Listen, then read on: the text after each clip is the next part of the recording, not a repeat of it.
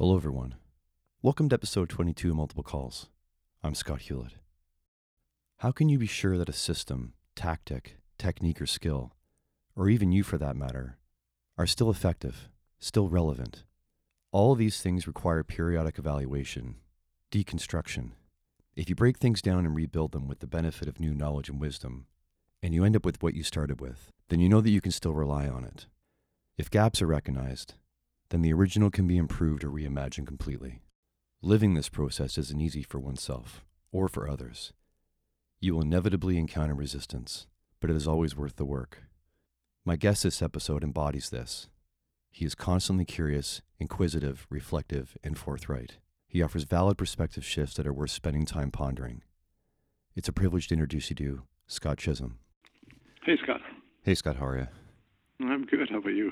Good. Finally. This is just kind of the way it goes. We work away at it, and eventually it lines up, and I don't want to force it, so when it's meant to be, it's meant to be. Exactly. You're at home? I'm at home, yes. Home in my office. You traveling much? It goes in ebbs and flows. It's been quiet probably, I'd say, for the last 6 or 8 months, more so because of me. Because of being off with PTSD, I keep hearing these rumblings. People don't like me doing stuff, which is kind of interesting. When that should be part of the healing process. Fundamentally, that's what it is. With my psychiatrist, psychologist, occupational therapist, it's like, this is all really, really good for you. But from the world that we come from, if you can do that, you can come to work. Just a disconnect in understanding. And when I try to explain, well, what do you know about treatments for PTSD? And they're like, and there's ignorance. So the irony I always say is that if I had 6 rental properties, nobody would know, nobody would care, and they wouldn't care because it's fairly normal within the work that we do, right? Yes. The stuff that I'm doing is not normal. Which is why it's important. Well, that's exactly it. I like the contrast and the ironies, and that sort of gets us into that leadership stuff. What is it? I remember last year I posted a question on Twitter, what is change? And after multiple people tried to answer, I said, well, if you think you know what it is, you're not doing it. Change is not having the answer. Change is, I don't know what change is. Jordan Peterson talks about how there's order and chaos, and that the thriving and the change and the growth happens oscillating between the two, right? Yeah, and that's, coming from our perspective of the work that we've done for so many years, we practice that every day, but yet we don't practice it outside of those calls. We do figure things out. We are dependent on people's innate abilities and their personality, who they are. People seem to, quote, step up. Well, they're just being themselves. They're allowed to be vulnerable and authentic because they have to be. We do things that are incredible, and then we go back to the hall and clean up and go back to our old practices. Well, let's work our way back and then up to that again. So where you grew up, and let's work forward from there. Okay, sounds good. I grew up in Northern Ontario, a small town called Marathon. To look for it, if you look on the most northerly tip of Lake Superior, that's where you'll find it. And when I grew up there, it was a pulp and paper town. That's why the town was created. It was for a pulp mill. Population was about 2,400 when I grew up. And interestingly, it's in an area where there's small groups of reserves, and it's in an area that was wanted because of its deep water port. So they could essentially ship pulp and paper around the world from this small town in Northern Ontario. So that was my hometown. My grandfather was actually one of the first people in 1945 to go into the town to settle it for the mill. So when I look at historical pictures, it's kind of fascinating. My dad living in a tent when he first got to Marathon, because there's literally no houses built at the time. Is it still a functioning town today? What's the population now? Do you know?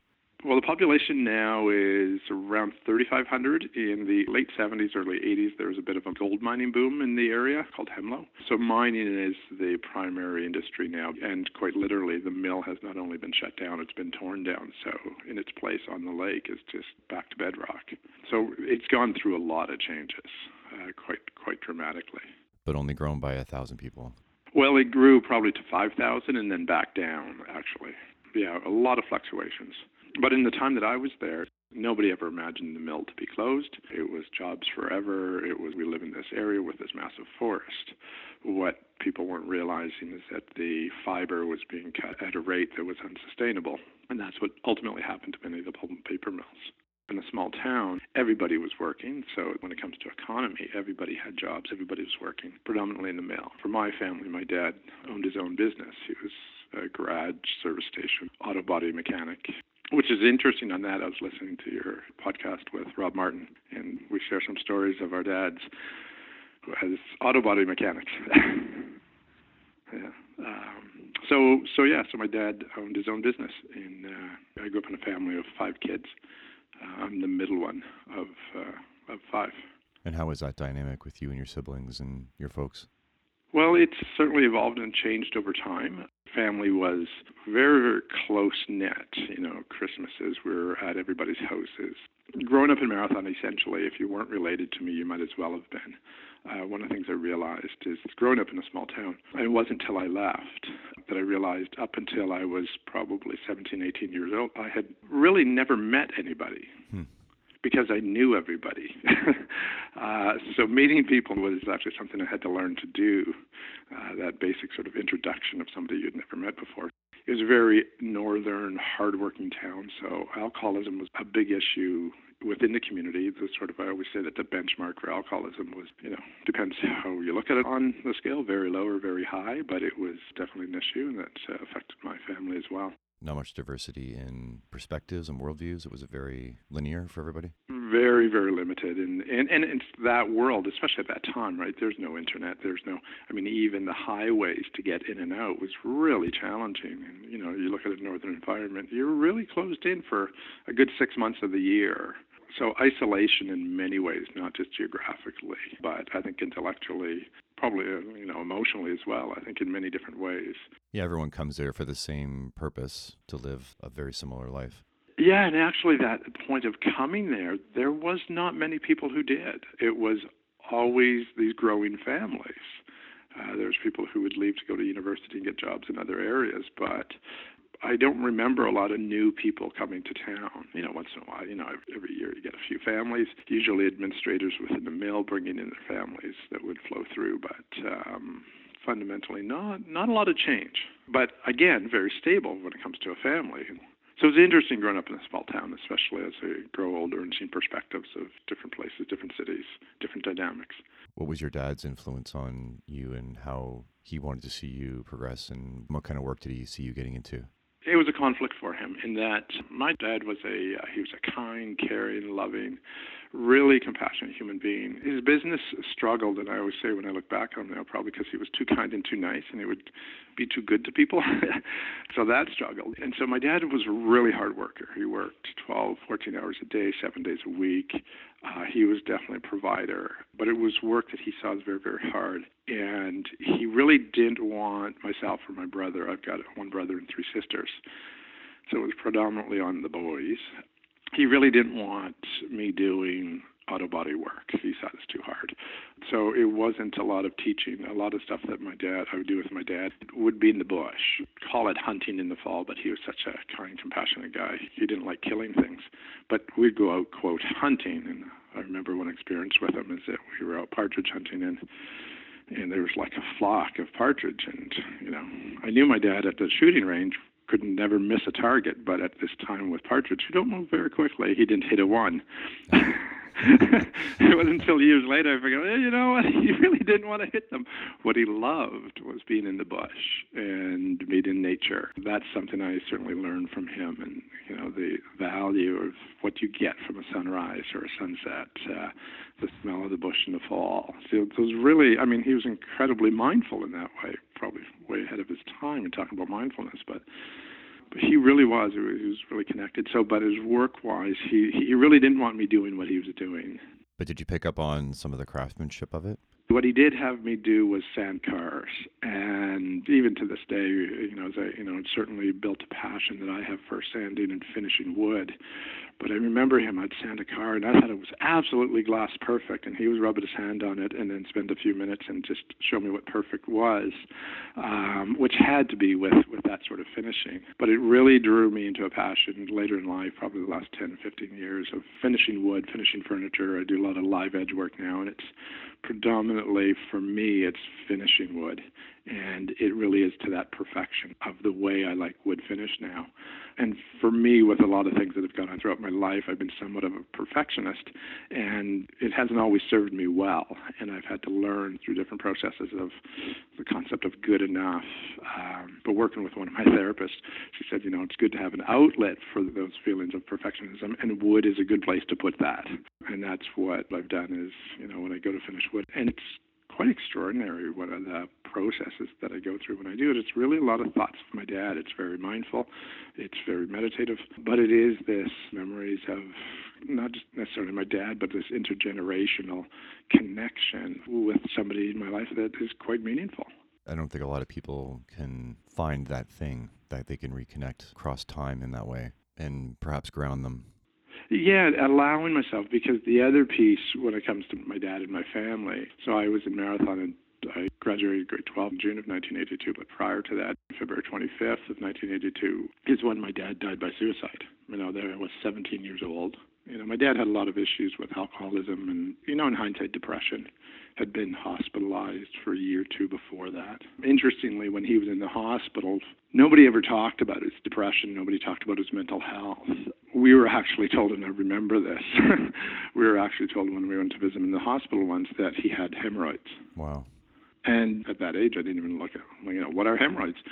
And the interesting part that always stood out with me then, I'm an avid cyclist, do a lot of cycling, and I remember years ago from cycling, I'd get hemorrhoids from being on seat too long because I used to do Ironmans, and it would always bring me back to that time. And the feelings from that time that I would just have to, talk to my family doc about it and just sort of talk about the feelings I had from that, from being told that he had hemorrhoids, and then what's really going on with me. The confusion, yeah. Yeah. And you were told with all good intent to protect you, but it confuses things even more. Oh, absolutely. So it's really quite interesting. And even at a point, my dad was in, although we grew up in Marathon, Thunder Bay's about 3 hours west of Marathon, and he was in what was then called the Lakehead Psychiatric Hospital for probably 3-4 months. And even then, we didn't have much contact with him at that time. So it was really an isolation. I see it in hindsight that he was incredibly isolated from the family, which was, without question, the most important thing to him. So how did living then in a small town where you knew everybody and, I would assume very tight-knit, how did that community rally around your family? How did it shift things with your mom and your siblings? Rally around, certainly not that. When my dad died, first of all, when we found out, so all of the kids in the family, I really think my dad had planned the timing of it because we were all out of town. Myself and my brother were at a basketball tournament up in a town 3 hours away called Geraldton. My oldest sister was in her first year of college in Thunder Bay. Another sister was at a swim meet. Another sister was at a volleyball tournament.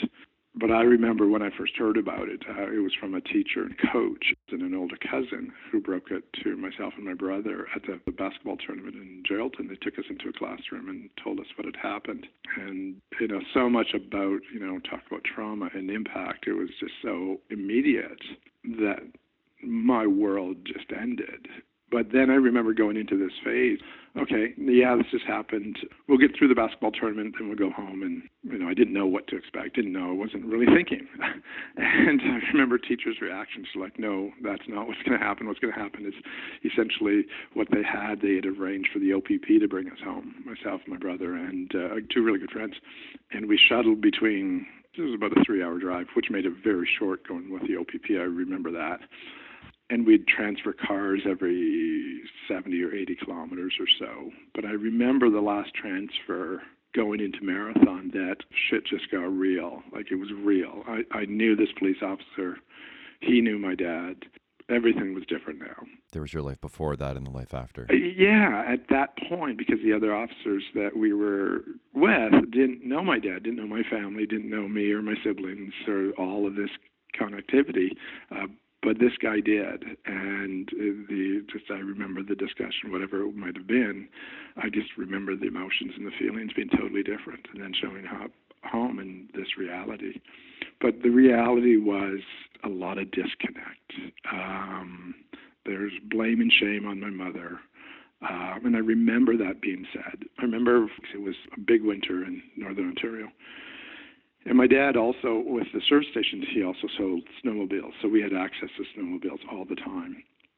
And that was one of the pieces that I used as sort of my escape. And I remember when I came to socially with my friends, I really didn't come out for a week or two. And when I did, it was at a party that a friend was having, and nobody talked about my dad there, but clearly the emotion with everybody was present. And I remember returning to school, and I talk about this often, is that when I returned to school, nobody talked about it. I found out probably 25 years later that my classmates were told to not talk about it. And through a process of work that I've done in the last 10 years, I've actually learned from those friends the impact of my dad's suicide on their lives and how they carried in friendships and communication. It's fascinating because I never looked at the impact on other people, other than my siblings, of course, and my mom, but the impact and the ripples were massive.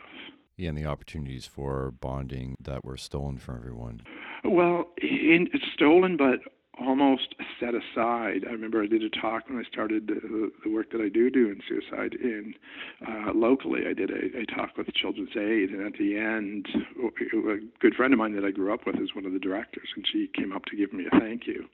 And she'd said before she did this, she said, before I just got this thank you gift, I want to tell you my story. And she essentially went back and talked about being at that basketball tournament, being there when she learned, and she talked about this being one of the biggest impacts on her life, but not being able to do anything about it, and even being told not to talk about it took away the ability to communicate. And here's a woman who now has a master's or PhD in social work. She's a director with Children's Aid, and her message to everybody in the room is, who were predominantly social workers, is this was wrong. What we need to do, and when you're in circumstances where difficult things come up, they need to be talked about. We need to be open with it. We need to reach out. We need to be vulnerable. We need to be authentic and caring and compassionate. And the lessons she learned and took into her life and career were immense. But at this time, for her to share this with me, up until that point, I had not really considered the impact on my peers around me. And it was such a supportive thank you gift for me, and it changed perspective on a lot of things. Do you think it's instinctual for us to want to reach out and want to connect, but then our culture and our society is telling us to doubt that, and that instinct is wrong? I think we're in this battle for a compassionate, emotional response, and our need in this world to have the answers. So I think when it came to my dad, it was when blame and shame come in, it's a human need to have the answers. So if I can blame somebody, there's the answer. What was being accused is that my mom wasn't a great human being and she was mean, and so bad relationships, so it's her fault. Okay, that somehow made others feel good. In the complexity, they try to simplify it and want an answer so that they don't have to deal with the emotion that fills them and the questions and the unanswered questions. And they don't have to look deep enough at my dad, and I think this is where the answers truly lie, is that we get the opportunity to look deeper into my dad, what was really going on. And I think where it becomes meaningful and real is realizing the feelings that he was going through and what he was going through was probably quite universal, especially within man. And that gets personal. So it becomes not about my dad anymore, but about me as a human being and stuff that I go through and my emotions. And that brings us to a new place. So it's really not about my dad or what he did or didn't do, because we'll never have those answers. And the other thing I find too, and a couple of dear friends over time really helped me with this, is that even today, I'll look at my partner, Chris. Her dad is around the same age as my dad, and I see him in his 80s. And, my tendency in the past would have been to kind of follow what would have been my dad's projected path in life.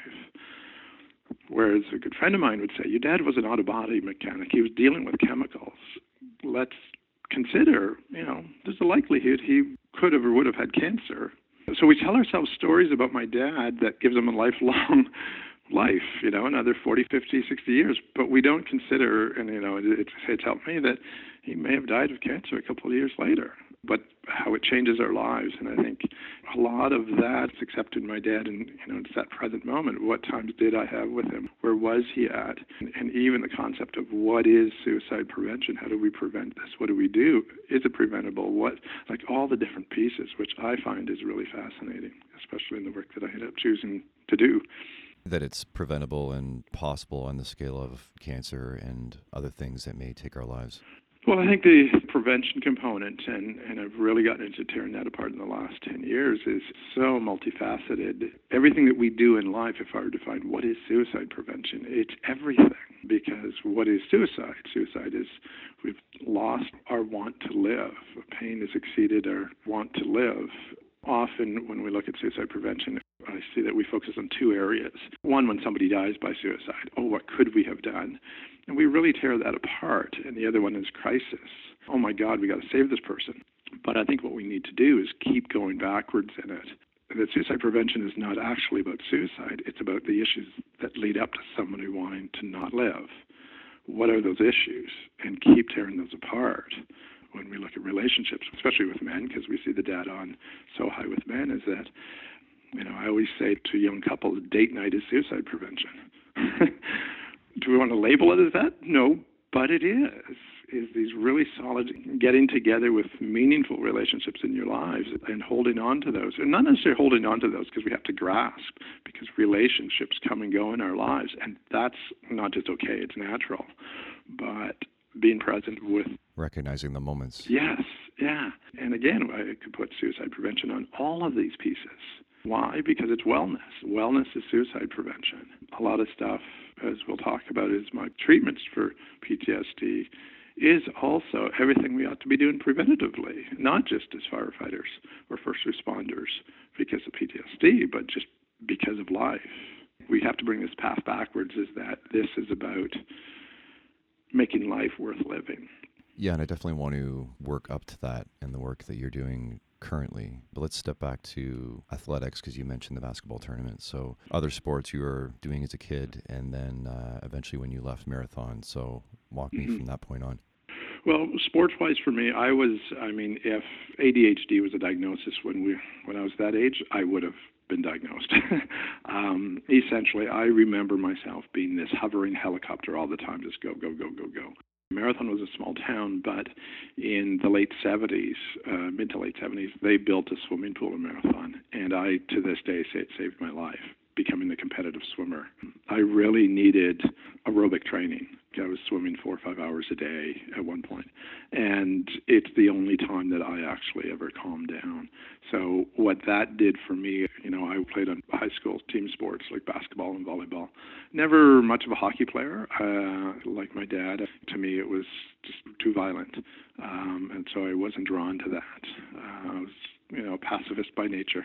But the aerobic sport thing, when I jumped in the pool, was, okay, this is it. And I could go for hours and, my body would feel better. I didn't know exactly what it was doing to me at the time, but it was one thing that I stuck with. So I did quite well as a competitive swimmer. And then I was running more. I remember a high school principal was also the cross-country coach, and he came up to me one day and he said, the regional cross-country championships are like next week, and I want you to run with us. I said, okay. I hadn't been training with him, but because of my swimming, I could go do it, and I ended up doing quite well. So it's these interesting pieces. It opened up the door to aerobic activity. When I left Marathon to head out west, triathlon was just starting to get big, and it was a natural fit for me. And having all three sports fit my absolutely need to match my energy. So aerobic sport was really big for me. So you mentioned how after you would finish training or swimming or running, you would feel better. But even though that feeling better was in the background, what was on the front of your mind when you thought about sport? When it comes to aerobic sport, one of the things I was able to do is accept my physical limitations. Swimming has a way of doing that, is that because it's all time-based, you are who you are. So I did okay. I was a sort of a lower A swimmer. I wasn't going to do anything in a career-wise with swimming. But at the same time, I was very good. But what stood out to me the most, especially with swimming. And again, in context of growing up in a town like Marathon where everybody knew you and, there's complexity that came with that wasn't always positive, is swimming to me was like an escape, and it was almost like a meditation. Being in the water was being away from everything. And it had this sound and feel that was so different in this hypnotic almost pace and breathing. When I think of how I use controlled breathing today, and I think of a swimmer, I was doing that every day for hours. So it was that, being in the water, the isolation, and I had a creative mind that would just fly all the time. And so it was a place for me to have thoughts, deal with what was going on in my life, or just be in my head. So it was kind of an escape as well, emotional escape of being in the water. The performance side, I was drawn to it, but at the same time, my need was to push me as far as I could go and not necessarily beat somebody else or win. There was winning that came with it, but that's not what really motivated me. Have you tried floating? Yeah, actually, floating, I did when I was going to school, when I did my paramedic program in Windsor. Oh, that was back in the 80s. And my brother's girlfriend, who lives in St. Catharines at the time, her family had a float tank. Wow. Yeah, exactly, in the 80s. Like, this is 1987. And they essentially had said to me, oh, yeah, you can come anytime. I had watched, did you ever see the film Altered States? No. It just takes you off in a different world. And the first time I tried floating, it was like, oh, this is amazing. And I'd go back all the time. And there's a local float place here in Thunder Bay that I've not tried yet, but yeah. Yeah, the contrast between you talking about the stimuli from swimming, right, and the movements and all the different sounds, that made me think of the stillness of floating, and then maybe how that contrasted in your mind. Being in water is always, and even as life has gone on, it's always a place for me that is not just safe in its way, but a sense of freedom and just really being and expressing. And I love to play in the water. And my two sons, who are now 20 and 22, grew up with, in the water and became competitive swimmers as well. And it's interesting to hear from them how they talk about being in the water. And it's from the time that we had when they were very young in the pool, and we just play. And it really is about that. So what eventually drove you to leave Marathon, and why out west when you could have gone anywhere? What was the draw? Well, for me, a couple of sides to that is growing up in Marathon, there's a lot of, like I said, talked about the alcoholism level. There's a lot of things that weren't good about the town socially. And I had this feeling since probably I was about 12 years old. And I remember that feeling. I just wanted to get out. Not knowing exactly why, being able to articulate that, but knowing that I did, and not just out to Thunder Bay or out to Southern Ontario. Go. It was this, and maybe it was just in my nature.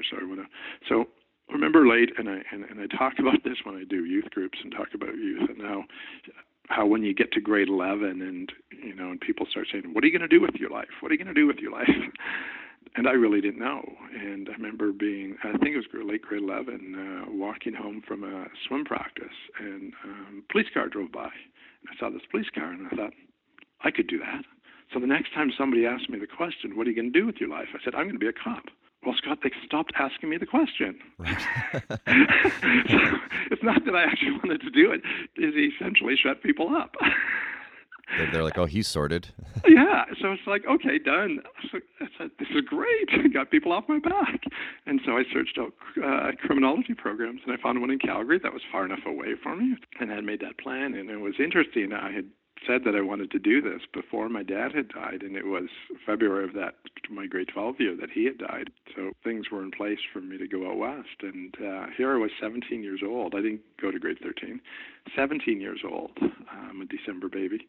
My dad had died in February, and 5 months later, I'm heading out to this city from this town of 2,400 to Calgary, which was probably 800,000 at the time, and just showed up when I knew one person in the city. But it was this, I needed to get away, needed to go somewhere and do something. In hindsight, especially with the impacts of the trauma of losing my dad to suicide, I was really lost. I didn't know, I look at my two sons now, 20, 22. It's like, wow, I was a couple of years younger than that, and I was out on my own, and I try to play out the scenario in my head. How would I have been when I look at them and take me out of the picture? Wow, it's hard to imagine where I was at. So getting there and not knowing anyone, and you've chosen this career path without really knowing what was involved, but it got you there. Did the structure of the school, was that sort of your locus? Then did you lock into that, and the staff there and the students, were they sort of your initial contact with people? Yeah, it was what really I found probably most, and I'd say it's profound, is that the profs that I had, one, I had to do an interview before I went out, and it was after my dad had died. So they all knew that I just lost my dad to suicide. And all my profs were sociology profs, psych profs. They had me doing papers on suicide. They had me essentially talking about it. So I thought this was normal. I thought that everything I was doing was school related, right? And a few of them had taken me under their wing, and I didn't know what it meant to be a university student. But what they were doing is essentially it was almost a clinical approach of getting me, and it was a form of cognitive behavioral therapy by getting me to talk and write about it and write about my feelings. So I think although I never had any professional help after I lost my dad to suicide, which is one of the biggest things I advocate for, is I really did. So I began this process. So your question about me being focused on school, I don't think I was that focused on school because I was dealing with my emotional stuff, and not just of losing my dad to suicide, but this life that I grew up in Marathon, family dynamics, and then now what are you doing with your life? And it wasn't even that. I was just living in the moment, but it was the profs that I had that were really most helpful. One of the things I learned when I got to Calgary pretty quickly, and it was within the first few months, there's no chance that I wanted to be a cop because I had met people who really wanted to be cops. And I thought, no, this is not the place for me. Doing criminology, the psych stuff was, but it wasn't really. I learned quickly that I might be good for this work, but this work is probably not good for me. So I continued with the program, but ended up not finishing it over the couple of years. But it was a good piece for me and for where I was at in my life. So coming from the town where no one talked about it and you weren't interacting with anybody about it, and then going to Calgary, it's a complete world shift, population-wise, stimulus-wise. Now all of a sudden the perspective on that loss is different. Were you quickly interacting with people back home in a different way because of that? Were you communicating that shift back home? No, I think a lot of my stuff back home, the only real communications I was having was probably with my immediate family. And it was all telephone, right? It wasn't an internet or email or texting time. So it was telephone calls, which were expensive at the time. So it wasn't a lot. But what I do remember is getting into that it wasn't really about my dad. So because I was at a time in my life, and this is when I look back on it, this is what I believe it to be, is that I moved away from everybody. So my dad actually, once I moved away from Marathon after probably 6 or 8 months in Calgary, having my dad die was similar to leaving Marathon. I was leaving everybody. And so the impact of my dad after I left and went to Calgary didn't seem as great as it would have been if I was around everybody. So essentially I left my mother, right? I left my siblings, I left my friends, and I left my dad. So I don't think the impact was as great because I was in Calgary. I was doing my own thing.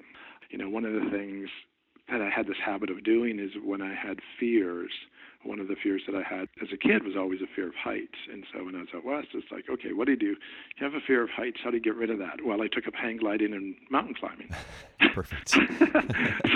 So I started doing things. And because I had this such aerobic base, I ended up finding friends who were active. And what I got into this mode of, anytime somebody would say, hey, do you want to do fill in the blank, essentially? I said, yeah, okay. So I started doing a lot of running, starting to do triathlons. But climbing and skiing, it fed my essentially hyperactive ADHD needs that I was just doing a lot of activity. And interestingly, I didn't keep going with those things because it was after my fear of heights was gone and it didn't have as much of a draw to me anymore. It served its purpose. It really did. Did you physically oscillate between going back home to Marathon and back to Calgary? Yeah, so essentially my first 2 years I was back to Marathon for summer jobs. The summer jobs were always good. So it's kind of back and forth for probably 2 or 3 years. and I'd go back and work-wise in Marathon. There's a lot of construction going on, so I worked in construction with the mines when they were being built, and I also picked up, because I was a lifeguard and swimming instructor, I had CPR and first aid. So one of the other opportunities that came up was somebody said, hey, why don't you become a volunteer ambulance attendant? I was 20 years old, 19 years old at the time, and I thought, I can do that. I've got a Class F driver's license. I've got first aid. And so this fit. Again, it was a good fit. So I started working as a volunteer ambulance attendant in Marathon in essentially the summers from about April to late August. Were you looking forward to going home, or was it mixed feelings? Did you really just want to be back in Calgary when you went back? At that point, I was getting a bit more settled in, and I was comfortable with not knowing sort of where I'm going to end up, what I'm going to do. It was a lot of questions at the time. I was doing some really fun things and some things that I thought were growing to something, but I really didn't have a direction saying this is what I want to do. And that's one thing when I went back to Marathon working, especially working as ambulance attendant is what we called them at the time, began to open my eyes a lot. And it's interesting when we put this label, small town, quote, ambulance attendant, when I think of my career, which we'll talk more about, but some of the, I would say, biggest, quote, when we're talking biggest calls of our careers, most memorable, like what really impacted us, mine are all from working there. A lot of them were suicides and a lot of trauma, a lot of blunt trauma. We're on a major highway, but also a lot of violence tied around alcohol that is pretty extreme. But the difference is that I knew all the people involved, and the emotional complexity was, as I look back on it, it's kind of mind-boggling. Who let me do this? Yeah, I was going to say, given your history, and then how did you process that? Well, I think the part is, and even my oldest sister said to me last year, as we had a great conversation, she said, but Scott, you were so good at this, and we were so proud of you. And I was good. I had kind of found my niche without knowing it, is that what I was good with was people. So I kept doing this, and it's something that, I just got drawn towards. But I remember doing a call. I think I was 21, and it was this kid who had been sexually abused by a local pedophile, which is a whole other story, but it shows the complexity of dysfunction in this community.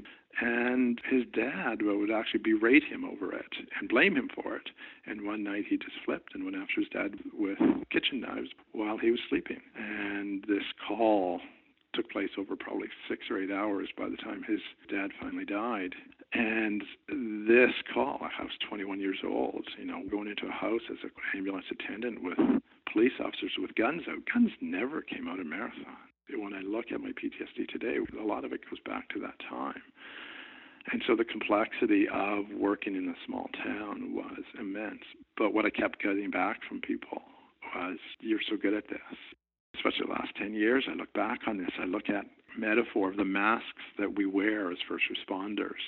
This mask gets painted from both sides, that people will paint it from the outside and add layers to it, and we'll paint it from the inside and add layers to it, and it gets complex of who we really are. But through most of my career, when I look at the things that I've done, I can look back as that I did good for people. So I don't remember a time where thinking, I need to get out of this. I need to stop doing this, because it was, one, filling so many needs, but it needed to be done. So it's really complex working in a town that you knew everybody, the emotional complexity, as well as the impact of trauma. So because you had gotten out and now you had a new home in Calgary, and then you've gone back into Marathon on the summers, and you have even a deeper insight to the goings-on in the town. I'm sure it's not as binary as this, but this is why I'm asking. Do you have, or did you have, fond memories? Was it mixed with Marathon, or was it very much like this is a dysfunctional place and your home in Calgary was seen as a more functional and grounded and safe space? Did you have that thought at all?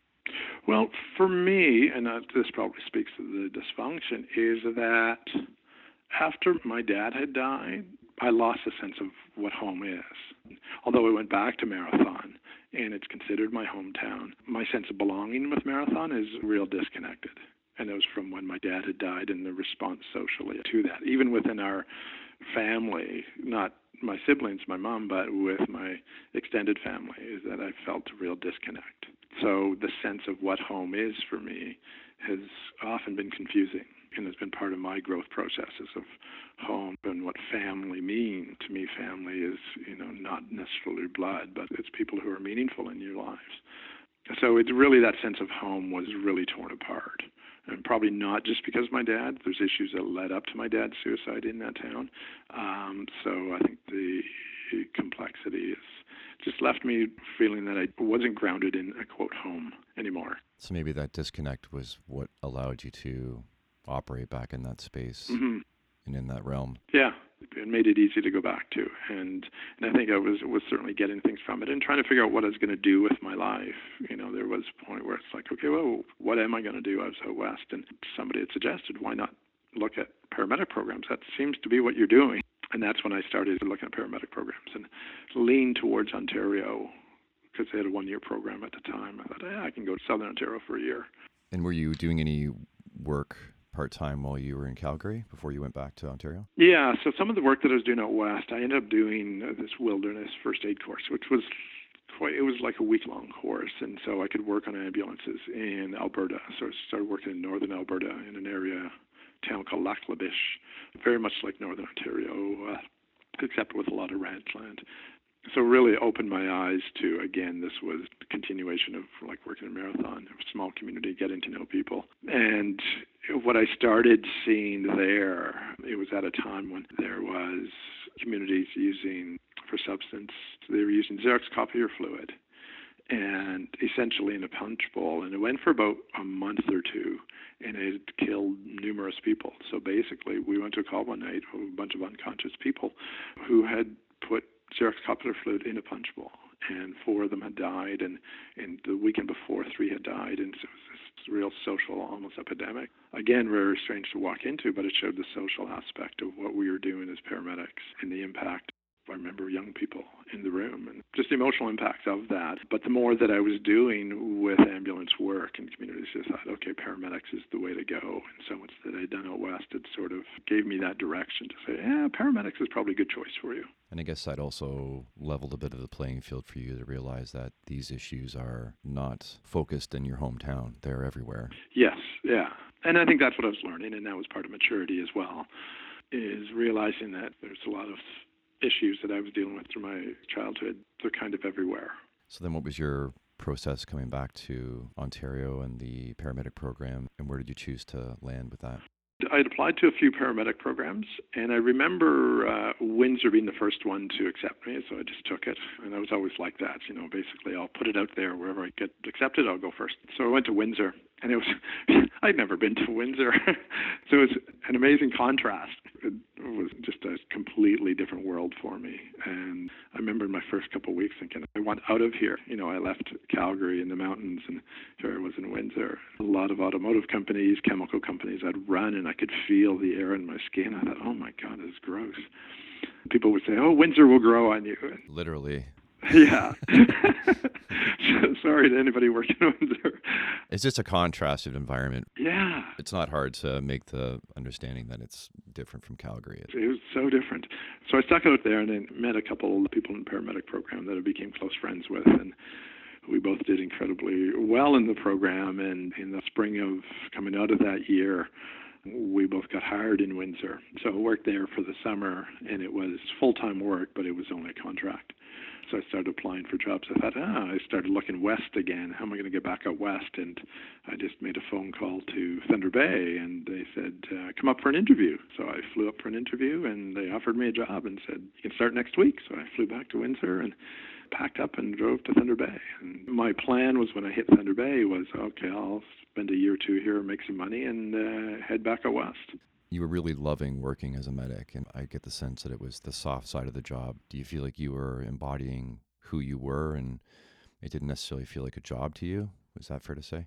Oh, absolutely. It was such a good fit for me. Everything that probably who I am or who I was at the time. And my greatest skills as a paramedic were always the people skills, is that, I had to work really hard to learn protocols and nail my pathophysiologies. And I've always been a big picture thinker, so I had to think about systems and then go backwards. But it worked really well for me in the field. But it was connection with people. And I learned very early that my best assessments and my best care in the field is when I created connection with people, because once they trusted me, once they connected with me, they're the ones that actually help themselves. But that once that trust and that relationship was built, I could really do anything in the field, and situations changed for the good, usually really quickly because of that. And without it, I don't think it could be done. And that's where I think my greatest skill in the field and with people was, and even partners that I had would always say, going in and connecting with human beings is what allows us to do our work. But if we go in and treat them as a protocol, you struggle through that all the time because there's a conflict of protocols versus human beings. And when we look at the human being, when we really connect with the human being and their fears and their anxieties, paramedics would make the best salespeople in the world, because we create a relationship in minutes and get people to totally trust us to do anything. And we're really, really good at that because we need to. We need to create that trust, and we can't just say, trust me. The actions that we do create that environment to do that, which allows us to do our jobs really, really well. It's a body language and an energy. It's a manifestation of the people don't remember what you did, but they remember how you made them feel. That's when they truly feel like you helped them. Yeah. And it's a commitment, and it's authenticity, and it's vulnerability. When I started my careers in the late 80s, 90s, we read lots about professional boundaries. So this would be the antithesis of it, is breaking those professional boundaries and creating a relationship and really doing our job. And when you look at medicine and pre-hospital medicine, how it's changed, it really is, okay, we have to be careful going there, but we have to go there to get what we need. You can't treat a child from a protocol. What do we do with children? We hold them, we touch them. And when we do, they trust us. It's innate. And if we're actually working off a protocol, it doesn't work with kids. Why? Because they're too damn smart. And when we apply the same thing to older people, I always said to every paramedic student, is always 100% of the time, kneel down, take a radial pulse, eye to eye. Even if you can't feel it, don't move. Don't let go of that hand, because it's not about the pulse. It's about connection and eye contact. And once you have that, then you can do anything. And watch what happens. That's the piece. But we were taught to buffer. A, you won't be able to think rationally, and B, it'll impact you emotionally afterwards if you humanize and connect. But it's more complex than that. It's more complex, or it's more simple. To walk into somebody's bedroom at 3 o'clock in the morning and ask them to tell you their story is the most vulnerable time in their lives. And you're asking for the greatest authenticity. And if you can't in any way meet it or be willing to go there, and it's almost just a willingness to go there, not necessarily going there as the medic, but the willingness. Once you have that willingness, if you need to go there, you will and can, and you have the, quote, strength to do it, then you are able to do this job because this person trusts you and the people around them trust you. And then you can really implement those protocols. Yeah, I think we're close. I think this is where we're going. The realization that integrating really you as a whole person into your job, the soft skills and the practical skills, that's where the best first responders are. That's where the healthiest ones are. But we haven't been really true to teaching that over the years. We're almost avoidant of it to deal with our own stuff. It's scary to look at ourselves, to truly begin to look at ourselves. And so what our natural tendency is to avoid that and cover it with something else. It does begin at that base level. That's really where the training would begin in and of yourself, and then working forwards towards being at that call with people. It's interesting to begin to tear that apart, what we're actually doing. The soft skills really came naturally, but you had to work hard at protocols. I would also agree with that's been true with me. But you did choose to push and progress your skills along the way. So talk to me about on the academic side of that job. How was that for you? When I got to Thunder Bay, and maybe this was a Marathon connection too, the air ambulance system was created kind of the late 70s, early 80s. And so I got used to seeing the helicopter come into Marathon and working with them when I was working as a quote volunteer ambulance attendant in Marathon. It kind of stirred something in me. So when I was working in Thunder Bay with a land ambulance, I started full-time in 1988. Within my first year, I was talking to them at Air Ambulance about how to get on there. You know, I really enjoyed the land ambulance stuff because call volume was different. It was a different service working Air Ambulance. So I wanted to work land, but I also wanted to work part-time air. And so I created relationships with the base manager there, and within a couple of years, by 1990, I was also working part-time air ambulance. It was at a time where it was kind of the start of the surge of the growth of the industry for paramedics into more training, more professional qualifications. And it was really air ambulance systems in the province were leading that way because they needed critical care flight paramedics to work in these extended care areas. Essentially, in Northern Ontario, our flight times one way were between an hour, hour and a half. Some of them were shorter, but you've got your patients for a long period of time. So that really drove the need for much greater training. And once I started working air ambulance, I was in a place where the learning was immense. Opportunities to take ACLS at the time, advanced cardiac life support, pediatric advanced life support, now the advanced trauma life support. Everything was being pushed from base hospitals is that we're doing all of the training that they were opening up to the physicians. At the very least, we could audit and be a part of, and that's what they wanted. The base hospital docs were really innovative, progressive. They were leading the way in pre-hospital care. I would argue in the world at the time. I remember our base hospital physician, Dr. Terry Truesdale, who really was kind of the pioneer of the air ambulance system in Ontario, had been seconded to Australia to set up their system. And really fundamentally, it was a system that was based on, here you have this vast area of communities that were driving distance an hour apart, and many of them remote indigenous communities. Putting hospitals in all these communities was just unaffordable. Some people would have argued the cost of the air ambulance system, but it was far less expensive than hospitals in all the communities. And so that's what really drove that system, and so the training that was required for medics. The other part about working in the air ambulance system was being part of a flight crew. At the time, Canadian Helicopters was contracted to the Ministry of Health.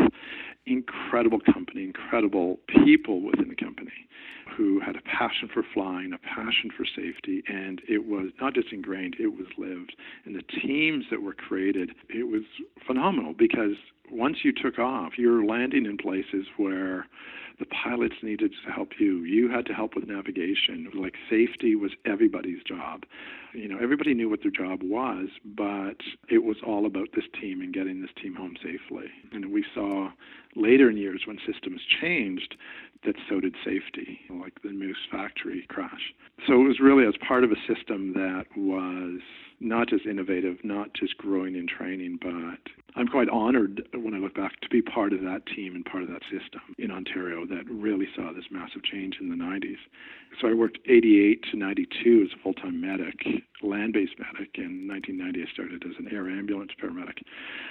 But in 1992 is when I moved over to fire, and when I applied to Thunder Bay Fire Service. And in 1992 is when I got on. My career was in a lot of areas at the time as a first responder. And what led to that shift? Well, that's a really interesting one, and probably somewhat different than what brings most people to the fire service is I had never really thought about being a firefighter, in all honesty. It's just something that wasn't on my radar, which in hindsight is I was perfectly suited for it. But what happened with me is that I think this shows my passion for being a paramedic is I had an amazing paramedic partner. His name was Paul. We're still good friends to this day. And our management at ambulance wasn't that great at the time. And they had split up all the crews just because. And we were one of those. We had been together for about 2.5 years, and we worked incredibly well together. Paul's skills contrasted mine really, really well. Like I say, I was more the touchy-feely, and he was by-the-book protocols, and just the contrast of who we are as human beings made us an amazing team. And we really knew that, and I remember when they split us up, I was pretty angry, disgruntled, and so he told me one day, he says, yeah, I'm going to go write the fire exam tonight. And I said, really? I said, when is it? What time? He said, 7 o'clock. It was at the university. He said, I'm going to go too. Which, again, a lot of people who've done a lot of work to become firefighters won't like this story. But I guess all the skills that I had going into it, really, I had more than what I knew. And so a year later, I'd gotten on to Thunder Bay Fire. I remember weeks before, I started October 5th, 1992. And I remember feeling like I was making a mistake. I remember phoning Paul because he had actually gotten on fire 6 months before me. And I said, Paul, I don't know, I've got this feeling. He says, that's okay. It'll be okay. This is a good move for you. So I trusted him, and sure enough, it turned out to be a perfect fit for all of my skills from everything I'd done in my life up to that point. I remember my first night shift, and for the first few hours being treated, and I really mean this, first few hours being treated like a rookie. But it was probably 2 or 3 in the morning when we had the call, and it was essentially an EMS call. And I forget exactly what the call was, but I remember I was needed. My skills were needed. And what I learned was that I was never treated like a rookie because my skills were so needed. And I think at the time with fire services transitioning to more EMS in the 90s, it was a time, and there's very few paramedics, especially in Thunder Bay. There's only 2 or 3 of us at the time. So we had skills that were needed, and other firefighters at the time saw EMS worker working with people as really vulnerable. It wasn't a comfortable place for a lot of firefighters at the time. So I think I was treated very, very differently as a rookie. I was working in the area ambulance. We had this call out to Sleeping Giant Provincial Park that has amazing hiking and a lot of cliffs. And the call was for a woman. She had fallen about 50 feet. Turned out she had fractured her hip and femur. But as we were about to fly out to it, we had connected with Thunder Bay Fire because we were asking about their high angle team, whether we could access them because we thought we would need it. And sure enough, they were doing training, so they met us at one of the hospital helipads, and 3 guys jump on with all the gear. And it's guys that I had just worked with last week. I'm the rookie, right? Rookie fire guy. Now I'm in the helicopter teaching them flight safety on the way over, what we're going to do, what we're not going to do. So what I thought was amazing about how this call unfolded was this was about human beings and skills, not rank, not I know more than you. We were in a situation where we had to work together. We were in an isolated area. Everybody laid out essentially on the table, here's my skills, here's my skills, here's my skills. How do we do this? What do we do? And it went incredibly well. We landed on the top of this cliff, essentially, and there happened to be a photographer. They photographed the whole thing. It was really cool. And we do this rescue that took a couple hours, brought them up, loaded them on the helicopter, and once we loaded the patient, the firefighters had to stay behind and take out other gear. Well, they're like a 2-hour hike out to get the gear out. Whereas we just took off back to the hospital, of course, we flew out. But that contrast changed how my role within the fire service. And I think for a lot of people it wasn't comfortable, and it's something that really required integrity at the time. I remember this because often when I was working on the helicopter, I'd end up with calls within the city working with firefighters, and it had to be handled right. And I knew it at the time. And it was about integrity and doing our jobs without threatening or taking a power play on anybody. But it progressed in a very credible way. Yes, you got fast track, but you were showing you could be trusted, you could be depended on, you were valued and had something to bring to the team. So there wasn't that feeling out period that needed to happen. One of the things that I noticed is that what happened, and it's interesting when we look at it from a trauma perspective, is that from an early point, they trusted my skills and what we were doing, is that any time I was working as a firefighter, when the worst things happened, when it came to people, is when I was called upon the most. So I was exposed to an inordinate amount of trauma because of the work that I did as a paramedic. That was using my skills. And a good scene commander would say, you want people to do tasks that have skill in the task. That's appropriate. And when I look back on it, I remember a call that a kid had burnt himself, literally doused himself and lit the match, ended up dying a few days later. But fire was first on the scene. So myself and another guy who happens to be one of the deputy chiefs today. And as he hit the ground, he said, please help me. I remember the call so vividly. And from there, the paramedics came, and the paramedics said to me, you need to come with us, because we'd just done this major burn unit training in Toronto a couple of weeks prior to it with some of the base hospital docs and some land paramedics, and they said, you need to come with us because you know what you're doing. Then we got to the hospital, and I remember Graydon Thorne, he was a physician, and he said to me, I want you to stay. We just did this a couple of weeks ago. The nurses don't know it as well. So here I was as a rookie firefighter in the back of an ambulance and at the hospital, and 5 hours later I was leaving the hospital. My boundaries of who I was and my role and what it was and where and when was all over the place. And in hindsight, when I look back on this, it was not good. When I look at my PTSD today and where it came from and how it was always in this unknown place. So yeah, we had protocols. We had SOPs. We had all this stuff. But when things really happened, it's, okay, I need you to do this. I need you to do this. Which opened you up to you being exposed to a lot more. A lot more, and in a precarious emotional time. So the complexity in it. But again, I was really good at what I did, and it's not to blow sunshine up my own ass. It's just that I cared, and I could see what was happening because a lot of the personal relationships I had outside of fire and EMS, and a number of them were merge docs, and we had these incredible conversations. It was time when the Opal study was on, and the transition to tiered response for fire services, and even in the transition of ambulance control from the province to the municipalities. I think it was Kitchener-Waterloo had hired a bunch of paramedics as firefighters because we didn't know who was going to be running the paramedic services. But the reality is that these jobs that we do, this integrated approach to first response, gave the best possible community care. That even when they went into the Opal study, we'd looked at studies in the past. Seattle had done these studies already, and so did Dallas, Texas, and the outcomes. We knew what they were going to be with the cardiac. We knew what the trauma was going to be, that it's response time to hospitals, that quick care changes, and sure enough, that's what the Opal study showed. Not that the paramedics like that, but it showed the importance of an integrated first response system of when we have firefighters and paramedics working together. And we need everybody, by the way. If we looked at the studies and looked at the best possible system to give the best possible care in communities, it's the system that we have right now. We just need to work better together. When it does, we give that best possible care. And I think that's what the world that I was living in, because I knew the paramedics. We could come back to each other and say, we gave that patient the best possible chance to live. That's what we're about. Having worked just a number of years part-time as a primary care medic, there's a couple of things I want to touch on. I want to start with what you were just saying about the tiered response, because I think still to this day, there's still a lot of animosity between the services about if more money was poured into the ambulance service and more trucks and more medics were on the road, then we wouldn't need fire. That fire is basically seen as, no pun intended, but Band-Aid on the system. And having gone through school, I even felt like that was the vibe or the message that was sort of arcing through the whole thing. Being a firefighter and then being in school to become a medic, I was picking up on this. So I just wanted your take on that. It's just an interesting perspective for you to shine a light on.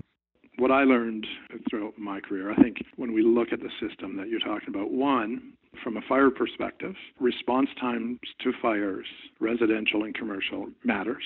So the reality is fire stations are not going to close. We have minimum manning. I'll use Thunder Bay for an example of our 4-man pumpers. Minimum manning is in place. Response time is a fact. There's higher risk, and whether it's through insurance cost or loss of lives, it's inevitable it's going to happen. We see that. The fire science behind it is solid. It's not political. It's real, and it can be tied to dollars and cents, and insurance companies will charge more money. So firefighters aren't going anywhere. When it comes to the tiered response system and paramedics, the reality is paramedics aren't going anywhere either. So when I look at pre-Opal, so I look at my career as a paramedic, before I went to fire, it was myself and my partner, Paul, who would go to a cardiac arrest in a basement. There was 2 of us. And I kind of anecdotally look at what were the chances of survival of this patient. Well, quite frankly, they were very low. Why? Because we need to move this patient. We need to get the stretcher, get the equipment, shovel the snow, and then get to the hospital. The outcomes for this patient were not good. And then we moved into a tiered response system by simply having firefighters, 4 others, come to a call, do tasks that they could do. One, create a safer working environment. For the first time as a paramedic, they could now focus on the primary role as a paramedic, which is assessment and patient care. Before that, without those firefighters or without those other human beings, we'll put whatever label on it you want, but right now we're going to call them firefighters. It's less safe and you have more work to do as a paramedic. And when a paramedic can walk in and begin to do their jobs for what they're well trained to do, and they're right with that, the patient outcome potential becomes much, much greater. So we have a safer system because 2 paramedics walking into dark houses, we know how communication works with dispatch. You don't have to work long in the field to realize, it's not that dispatchers are bad people or not bright people. They are. It's simple human communication that tells you it doesn't matter what you hear from a dispatcher, you're going into a place of unknown. So it's unsafe. And having more people there makes it safer. So that's the pre-area of the Opal study. Then the Opal study, which clearly showed that response time and effective CPR and early defib, now we're getting technical, makes a difference. It's not the firefighters can do the job in lieu of paramedics. As they're working together in specific cardiac, does make a difference. And there's all the peripheral study was cardiac and trauma, but the field of paramedicine is far greater than those 2 specific areas. So working together, what I found is that what I would do with past colleagues, here I'd show up as a firefighter, I'd get in, and because I had the skill, I could do an assessment. And when the next paramedic, and a number of times, one of the guys I worked with at AIR also worked land, he would come in. His name was Rob Plummer, just a brilliant paramedic. And he could now lead off where I finished. So I could give him a report, then he could start from there. So it's not starting from the beginning. And then we could work together, but he now is taking over, and he has control. And there was probably 4 or 5 times where Rob or I would call each other a couple hours later. And what we would say is, one, we gave the best possible chance for this person to live. This person got the best possible care that we could give, and the scene was safe for everybody involved. And what we talk about is now how do we take this instead of Rob and Scott and make it a generic system that firefighters can do this assessment and paramedics, and we can create professional relationships with paramedics so that they can lead off from this point. The fear in the system is the politics, is that here we had a system with 2 paramedics, and now we had 4 firefighters and 2 paramedics that are safer, better care. But because we live in a world of finance and budget, is, well, if that works, why not get firefighters to do more work? And so I can see ideas that have been pushed out there that say, we're just going to put an ambulance in a fire hall and we have a fire truck. If an ambulance call comes in, 2 of the firefighters take the ambulance and 2 take the fire truck.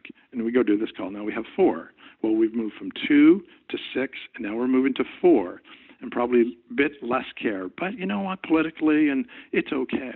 And we know that we'll come to a point that they'll say, wait, why are we sending that truck? If we only need 2 people, why are we wasting the money and the gas and the wear and tear on that big truck? We can send the ambulance. And we'd move to that. So now we've gone from 1990 to maybe 10 or 15 years later with 2 more people back on. We've gone through this perfect system that I see the tiered response system as. And now we have 2 again. And then we're going to start doing these amazing studies to put millions of dollars into a study and say, wait, why aren't we having good patient outcomes? And we'll do another study that says, hey, we need more people. What I haven't seen yet is saying when we started the tiered response system, it was the best possible system for patients. And firefighters and paramedics coming together to say that is where I think it is that right now we're leaving paramedics working in fear because who's the most powerful group? Well, it's firefighters. Not only are we massively powerful and political, but the response time is a fact. We're not going to lose fire halls. That can be fought all we want. I don't see that happening. So how do we create the best possible care? And I think this system is what it is. And we can't say we're going to wait for another study. No, we need to work together in the best possible care. And I think firefighters can take a greater role, understanding that we come from a place of greater power and saying, this is the best possible care for patients. But at the same time, paramedics, they're left vulnerable, but you really have to believe in your patient care that I gave them the best possible care today. And if we call patients my partner, my sons, my family, that's what I want. Paramedics want a fire station within 4 to 8 minutes to their home. They want that. One of the studies that I did when I was doing my criminology is, what if crime prevention started to work? Well, we'd start cutting service. And what we have to understand politically and from a community perspective, and I think this is really hard to manage, is our greatest goal as taxpayers in a community is to have our first responders do nothing. If that's our greatest goal, I think we could all agree on that, right? Because then everything's working. But what happens budget-wise, the flawed human beings that we are saying, well, if they're doing nothing, then we can cut them. Then when we cut them, we go back to needing them. So we have to find a place where we're okay with this and not keep measuring is that, yes, fire safety works, 911 works, communication works, our faster response times works, our greater training works. Just like paramedicine, greater care does work. The OPAL study can say that we don't need advanced cardiac life support, but it is beneficiary sometimes, and we can see that does make a difference in the field. So we have to almost take all this, believe in it, and make a conscious choice not to cut it when budgets get tight. And when we change governments to say, look, these guys are sitting around doing nothing. Or even inside a department itself, well, then we're just going to fill their time with other divisions' work to keep them busy because we're paying them, as opposed to treating them basically like a soldier. You know, soldiers aren't always needed to fight wars, but they should be training to be soldiers the rest of the time. So that time can be filled with training to be a firefighter. So when the time does come, even though the times are less frequent, you are getting the highest quality and the safest possible service you can have. Yeah. And I think, too, when we fundamentally look at the evidence, is that when we started doing defibrillation in the early 90s, and this was as a paramedic, and remember, such a big change. Oh, my God, this is a delegated medical act. Doctors were saying, we can't do this, we're going to kill people. And when we finally did, they were saying that early defibrillation was going to save 15% of the people. And what we found was around 2 to 3%. Well, the reason they said 3%, because Laerdal did the studies out of Seattle that has a 50% citizen CPR rate. And this is looking at things, instead of looking at the firefighters' needs or the paramedics' needs, if we look at this from the community need and making definitive, essentially social change. That one really got me. We put millions of dollars into the OPAL study and for advanced cardiac, and it didn't show them what they wanted it to, I think. And that's being judgmental on my side, of course. But that's what I saw play out. If we were working for the patients collaboratively, we would look at this data and say, if our roles are about saving lives, and I thought about this when they built 2 new fire halls in Thunder Bay over the last 6 or 8 years, is why don't we build a classroom onto these fire halls and offer free CPR classes? If our role is to have an impact in the community and we're working off data, Seattle has proven that let's teach everybody in CPR. What I find with the real answers when it comes to first responders and community impact and changing communities is that that's not sexy enough. It's not cool enough. And we have to get off that. It's kind of what got us into the OPAL studies, thinking advanced care paramedics, ACLS, it sounds really good. Of the most successful cardiac calls I've done, early CPR, anecdotally, but the data supports that as well. It's like fire safety programs. Why? Because they make a difference. All these seemingly small things, but we can only do that when we feel grounded and safe in jobs and supporting our families and the work that we do, and we feel appreciated, and we know that we're doing good work. That's what I think we have to work towards to stop this fighting. And we're even teaching paramedics this in schools, and I've heard it here, different places. And it's easy to say, oh, they're jaded. It's like, okay, where's this feeling coming from? Why do they feel insecure? Because that's not cool to have our paramedics feeling that way. Another piece, thinking back to closer to the end of my career as a flight paramedic, was myself and actually 2 other firefighters out of Toronto, because they were working as paramedics out of Buttonville Air Ambulance.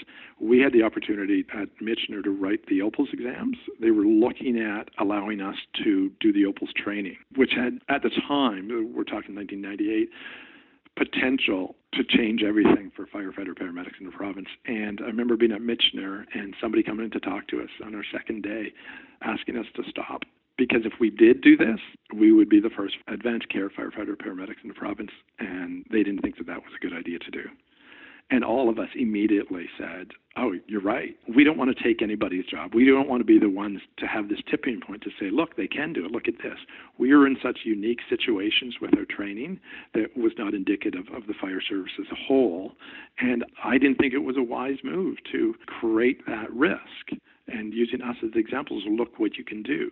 The reality, you couldn't do that. We just had careers that aligned in a way that put us in these spots that gave these unique opportunities to serve our communities. It's an interesting perspective, because I was going to make a general statement, and I will just for the sake of discussion, that when firefighters and paramedics interview and they say, I want to help people, I think maybe we have a different thought on what help people means. So generally, I think in the fire services, I want to cut the car, I want to throw the water, I want to find the patient, I'll drag them, I'll lift them, I'll move them, I'll deliver them. But I don't necessarily want eye-to-eye contact, vulnerability, make connection, and get to know them. Whereas I think that the paramedic would be perhaps partly the reverse. What are your thoughts on that? Well, I think there are things that sort of bridge into that in different ways. And I think it's one of the things that working on the helicopter and ended up in remote areas is that you got doing things that you just had to do. There was no fire service coming to help you out. I remember one call, there was a volunteer service that one truck showed up, and the closest thing to JAWS were Baco spreader. We were able to use it and do what we needed, but it's understanding the incredible need for us to work together. I think we can find ways to do that. You know, what I struggled with in the old school fire service was, oh, we can take over the ambulance service, and as rookies, they can work on the ambulance. Well, they were thinking back like 20, 30, 40 years. It's like, oh my God, that's archaic. So you don't understand who the paramedics are today. But they were treating them as lesser than us. Again, it's our own unique perspective. It's so clear to us as individuals. The same thing as paramedics on us, is that they just see us as anybody can bash open this car or anybody can do that. That's just grunt work. You know, you can put whatever labels on it we want. It's work that needs to be done, and it's actually highly skilled. Call volume is one thing, but the reality is if we have one of those that's needed, we need the service. Now, how do we maximize it? What we need is progressive and innovative leaders. I loved listening to you talk with Rob Martin, and we need leaders who not necessarily think differently, but can be vulnerable and authentic and not have the answers. And we're a service who has the answers, who has to come up with the answers. Where we go has to be focused on the community. And I think that the conflict between paramedics and fire is what we need at the table for discussions. And I know I've been isolated from those and not included in them. I think if the OPFFA really wants to know where to go forward with fire medics is get a group of diverse, highly trained paramedics who happen to be firefighters as well and let them talk in a room together. Get the human beings together who do this. Those are your real subject matter experts. Yeah, and take that perspective because it's so important. It's so needed. Our community needs that to happen. And look at the amount of EMS work that firefighters do. The reality is, we can talk, 60 to 80% of our call volumes. We're dealing with people all the time. This is the reality of the work that we do. And so EMS training as firefighters is a critical component. In saying that, how many departments have paramedics or firefighters in administration making decisions or policy? How many have them in training for EMS stuff? I don't see it here, but we need to put them into leadership positions so that decisions and policies are made differently because it is different. It's a different perspective. I just want to highlight one more thing before we move back to you personally, just about the service. You mentioned you and Paul. You had the conversation with him when you got back from a call about how the benefit of you being able to hand over seamlessly from being a firefighter, but being able to assess at that level, give a report, and someone picks up from where they left off. And I've experienced it myself too, even being out of the paramedic service for 10 years now. You can give a report to a medic and sometimes they'll look at you and say, "Are you a medic?" They pick up on it. That's a benefit to the patient and a benefit to them. And there's this understanding from the paramedic to the doctor side of the hospital that continuation and handover, we all understand that, but for some reason there's a lack of understanding from the firefighter to the paramedics. So there's a couple things there. The firefighters can work just as hard to be good at their patient assessments and their handovers, to truly help people in that way. And then the paramedics can be more receptive to taking that handover and seeing it as that seamless system. So I think we're losing something there by not focusing on it. Well, I think what you're hitting on, as we talked in the past of these soft skills, is how we communicate to paramedics in the field. I've been in situations like you suggested. It was always very interesting how working as a firefighter in the 90s, and there'd be newer paramedics who didn't know me and their partner would, and they'd come into the room and would treat me a certain way, which is fine. I'm okay with whatever happened. And then they'd leave the room and come back and they'd treat me totally different. Well, what happened was the paramedic explained to them what job I did. And so it's two-sided, not just the medics, but it's us, is how do we communicate this and how do we put protocols and training in place for firefighters? And this is what I thought in the 90s I thought could happen, is work collaboratively through base hospitals on our training program for firefighters with medical training. But I saw it happen all the time, is that they tried to take existing courses and apply them to our situation that we're in. The reality is, I think what we needed to do is a unique medical training program that is really not based a lot in treatment, but based in really quick assessment and really good communication. But if we take a canned program and try to put it in place, it doesn't fit. It's a unique position that we're in as firefighters doing medical work because paramedics are coming in. We know they're coming. We don't need to do the whole thing. And I think when we look at a canned program, we're focusing on the whole thing. And I see why we have to do that, because sometimes we will be doing the whole thing.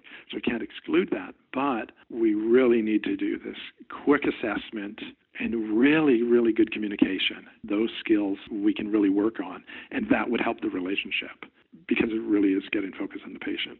And then having the skill set to fit in seamlessly with what's going on once the treatments really start taking hold. And then just a comment on you saying about sometimes they will be doing the whole thing. Again, canned programs, canned systems don't fit across geographically. So you need to adapt whatever system's in place depending on where you're at. And I think that's what's given me perspective on that, is working in small communities and large.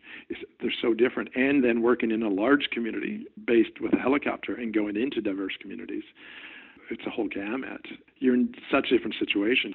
How you go about treating them as human beings makes all the difference in the world, and you can always build on their systems and teams. And I think that's what we can do better, is building up the others and not tearing down. It's bringing in the experience that we have.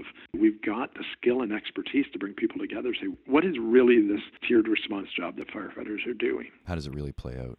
How does it really play out? So let's take 20, 100 scenarios and look and create a skill set and training based on that. And what we're going to find, the biggest piece, communication. And what do we need for communication is insight into ourselves and how we're coming across, which I love. So touching back to you, landing in Thunder Bay and taking your EMS job, you also ended up building a family in that city. So let's touch back personally and walk me through that. Yeah, so we're going back to the 90s again. So I took my full-time paramedic job in 1988, worked Thunder Bay Ambulance in 92, started fire in 92, and of course continue that to this day. And air ambulance started in 90 and went to 2000. And like I said earlier too, I'd come to Thunder Bay to work for a couple of years, make money, and head out west. And it's probably not surprising to anybody, I met a woman who I ended up marrying in 1995, and we had two kids. Curtis was born in 97, and Kyle was born in 99. The 90s for me was a very, very full time. A lot of changes, a lot of growth. So professionally, after I finished air ambulance, and it was clear it was a changing system in the advanced care system. And as part-time medics, we were going to need more, and I was working more fire. So it was time for that to come to an end, which I was grateful for the time that I had there. In a big way, I learned a lot, and it was a lot of fun as well. So you can see when I talk about my professional career that, I talked about being the ADHD kid, it didn't really go away. And so here I am in the early 2000s, and it was at a time where I had a sense that stuff was going on with me. And I didn't know exactly what it was. But I had a need to do more. So I started doing a lot of public relations within the Firefighters Association here in Thunder Bay. And in my typical fashion, I've always been challenged with perfectionism, and today I've found a place to put that. Good enough was not a part of who I was. It was always, how could I do to the max? I was doing triathlon at the time as well, always doing lots of aerobic training, high volumes. And really, when I look back on it, a lot of it was coping mechanisms. But I started doing public relations, and it really resonated with me a lot. I took on the chair of the Firefighters Charity Ball in Thunder Bay that it had sort of ended, and then I had this sort of vision to take it over and make it a really substantial community event, which we did. It was sort of the event in Thunder Bay for a few years, sold out every year, made lots of money, high impact. We worked with cancer charities at the time. Firefighter, you may recognize his name. Many people will, Joe Adamkowski. He was our treasurer here in Thunder Bay, but he was also our district vice president with the OPFFA. A real instrumental member of the OPFFA, along with people like Jim Lee and Fred LeBlanc. And Fred was one of the younger ones at the time, but Joe was right in there. And Joe was a big proponent and probably the guy who pushed us to get presumptive legislation for cancers. So Joe had cancer, and he was a big part of our drive to donate money to the local regional cancer foundation. And then we moved into children's charities, and we had this long-term vision for a lot of community impact with different groups. But it was really a big deal. The mistake that I made with that event was that it was really dependent on me, and that was certainly a lesson that I learned through that. And so the Firefighters Charity Ball doesn't happen anymore. But I also started an event. It was our Thanksgiving dinner. And one of the things I love about, again, it's the firefighter in me, right? It's the first responder. Is that we were at a fire in the early 2000s around Christmas time, and it was a late night fire, and the Salvation Army soup band was there for some coffee and hot chocolate for us. And I said something to them. They had a Christmas dinner that one of the local hotels gave to them. And I said, yeah, it was so nice to see the Valhalla do that Christmas dinner at the Salvation Army. And they said, yeah, it was really good. And we had a bit of a talk. And they said, but what we really need is one for Thanksgiving. And of course, as a firefighter's brain goes, is, well, we can do that. So the next union meeting I went to, I brought up the idea of us doing this Thanksgiving dinner that we donate money and set up and serve and cook and do the whole thing for Salvation Army the next Thanksgiving. And the motion was passed. But Guido Nadine, who also died of cancer, he was our president at the time, he said, okay, that's a great idea. we voted yes. He said, but I'll only vote yes for it if you make a commitment for 10 years to run it. I said, okay, we can do that. Which is a great move, right? Great ideas, but you need leadership. It's do it. And it still goes to this day. I think they've served over 6,000 people Thanksgiving dinner. So it was very much getting involved. But to me, I saw the continuity of what I did as a first responder. Go into people's lives, see a problem, fix it. We can do that. We can do that. Did I know how? No. But we could figure it out. And we always did. So I got into a lot of public relations. It's interesting when I say this, too, because people who grew up with me, again, going back to childhood, remember what I said earlier about my fear of heights. So I took up hang gliding and climbing. Well, as a kid, I was the kid who stuttered and couldn't talk in front of a classroom. And then I started doing media and public relations and public speaking. And teachers from way back and people who see me who knew me when I was a kid, they're blown away. But this is about facing fears. And this is what I would always do. But it was being a first responder of solving problems in crisis that just became second nature. And it didn't need to be in the field. It didn't need to be emergencies. But my brain would always go to solution-based thinking. At the time, it drove my ex-wife crazy because I was always fixing everything, right? Anything that would come up. And one of the pieces that I had to learn over time in conversations with people, and this comes back to relationships, is that sometimes when people talk about their problems, they actually don't want you to fix them. They just want to be listened to. That's one thing I learned. It's just like, maybe I don't have to fix everything. But when it comes to public relations, I ended up doing a lot of that in the 2000s. And what I found as a firefighter, we had this really unique way of being impactful in communities. I remember at a talk I did in 2011, I talked about firefighters' roles in the communities and the masks that we wear. I was talking about that mask that we paint on both sides and us living up to expectations as firefighters in the community. And I said to this audience, where do you think your idea of me as a firefighter comes from? You know, they threw out different ideas. And I said, your idea for me as a firefighter comes from children's books. And then I said, how the hell do I ever live up to that? How do I feel when I let you down? These are pretty big expectations. And I think articulating why we have the strength that we do in a community is an important exercise to realize how significant that is and where it comes from. Why do we feel so good to be firefighters? I think articulating that and really tearing that apart is what I started to do through public relations. Why are we so powerful? I remember the cancer charity we worked with, I'd said, I want 5 diamond sponsors, which were $5,000 each. And this is what I want for next year's event. And I had the CEO of the foundation. He sort of laughed at me and said, that's impossible. We work all year for one for our Bachelors of Hope auction. Within 2 months, I had our 5th one. Not only was he blown away, he was threatened by it. But it made me dig, like, why is it? Why do people, why do companies, why do organizations feel so strongly about us, so safe, so trusting? And it's this relationship that they have. And where does it come from? It gets built from childhood. And I think it's a big responsibility also, that these are really good. We can do good with it. But understand where it comes from and how we end up feeling about ourselves was sort of the path that I was on, this sort of journey that was bigger than just let's do cool stuff in the community. But I would always ask why? And it was always tied to stories. Why is it that people's stories matter? And getting away from the why, then people end up taking what exists for granted and they don't treat it with the respect it deserves and live up to it. The respect it deserves, I think, comes in the understanding is if we can do things that others can't, or even partnering with other organizations. And I saw this from a community aspect when we partner with, say, the Cancer Foundation or the Boys and Girls Club, one of the women's shelters. How powerful is that, having a Firefighters Association partner with a women's shelter to raise money? We need to do that because that's our community. And if we have the ability to do so, we have a responsibility to do so. If we have ability to do good in our community, we have a responsibility to do good in our community. We can't take that for granted. And I think that's one of the mistakes we made with our Firefighters Charity Ball here. We chose not to do it. Well, how pompous was that? We could get 5 diamond sponsors when they work hard for it. And no, we're not going to do that. We have responsibility, and that's part of it, and it goes in many, many ways, which brought me to in 2009 when I launched the Collateral Damage Project, and that's a project we'll talk about on suicide. I was in a unique position to bring that forward, to move that forward. Sure, I lost my dad to suicide, and there's other aspects of me personally, but it was different that a firefighter was doing it. Yeah, that's actually where I want to go next. So You've been a part of a number of projects, and I'm going to put all the links to all those in the show notes and also on the resource page. But let's focus on the Collateral Damage Project. So walk me through that. So the Collateral Damage Project, I had this idea, it was tied directly to me being a first responder. As I talked about losing my dad to suicide, for some reason I could always talk about it. And everybody's different, and even my siblings. Even to this day, I think one of my younger siblings would still say that he died of a heart attack. For some reason, I could talk about it.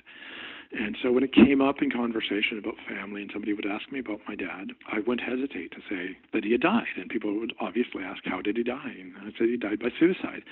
And what I found interesting, a number of times, because I could tell my story about my dad, people would engage in a dialogue. They would ask me questions or they would learn something from it. But it would continue because I could talk about it. And two things started to happen that were really consistent with these conversations is that one, people would start saying the line, I wouldn't picture you tied to suicide, Scott. So they saw me as this firefighter, this dad, this community guy, this athlete, whatever it was. It didn't fit what their picture of suicide was. And that was where the Collateral Damage Project came from, because I'm also a professional photographer.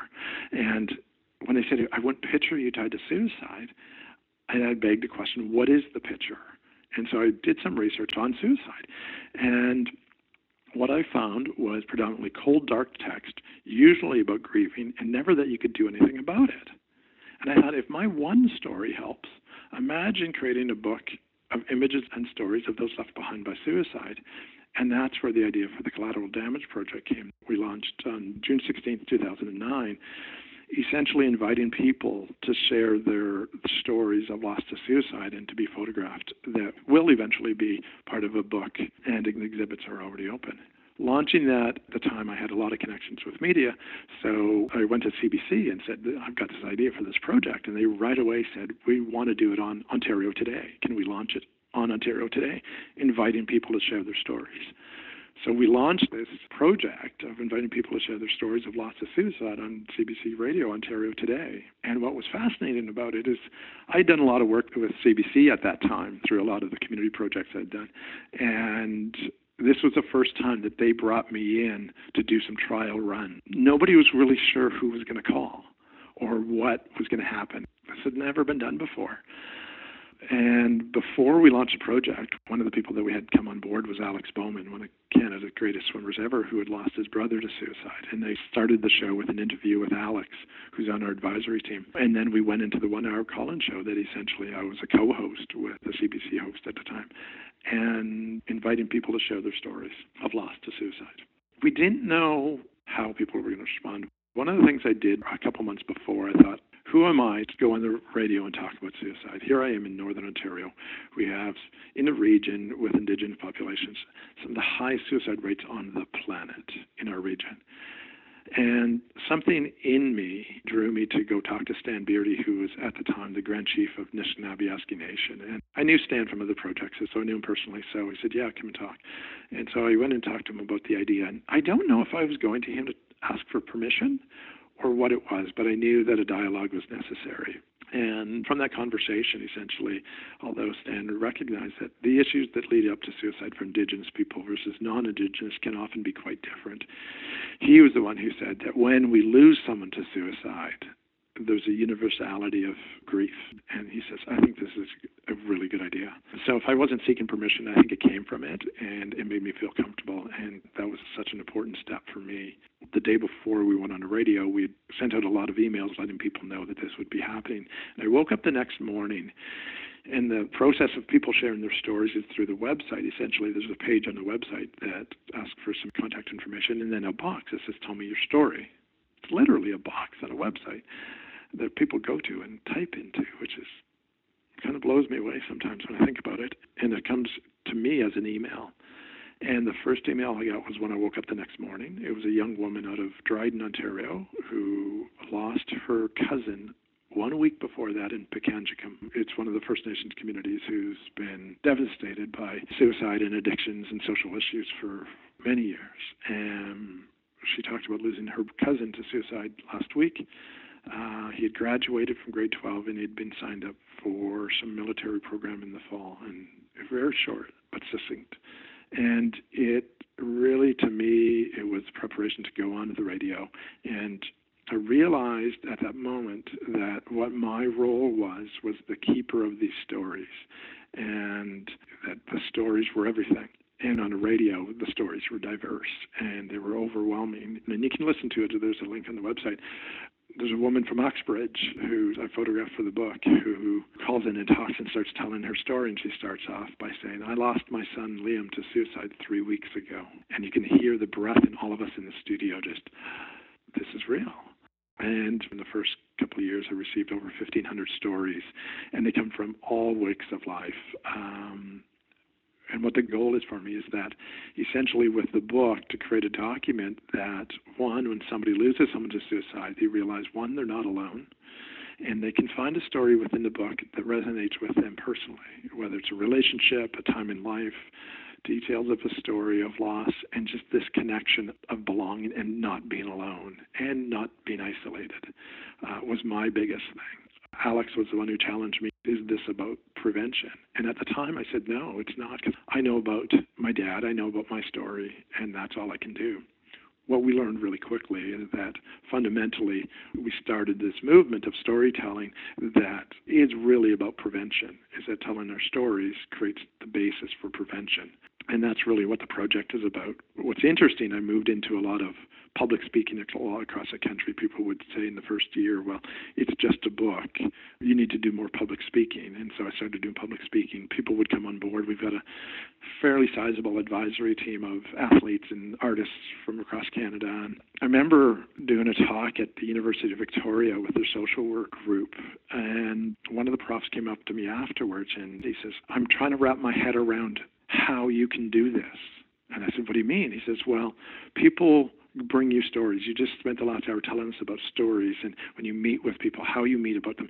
He says, I've got a PhD in social work. I've done all this work and I try to teach what you're doing and I don't understand how you know and can do this.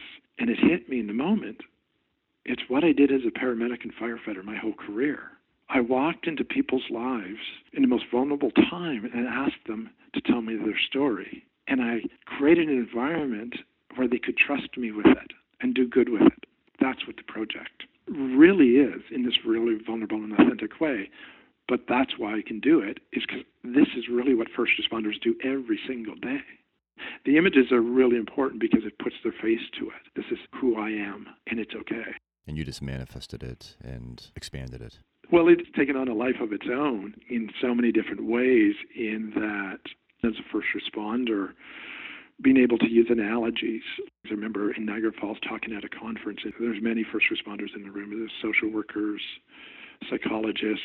Being able to use the stories that we're hearing in my experiences and move it into protocols and policy change, I think is fundamental, is that it's nice to tell stories, it's nice to have this, but what are we going to do with it? Again, my brain is very much solution-based thinking. And I'm not going to minimize just the stories, but just the stories. What are we going to do with it? And I was talking at this conference, and because there was many first responder leaders in this room, it sort of hit me. And I started telling this story about how we can create real change. And I was talking about protocols.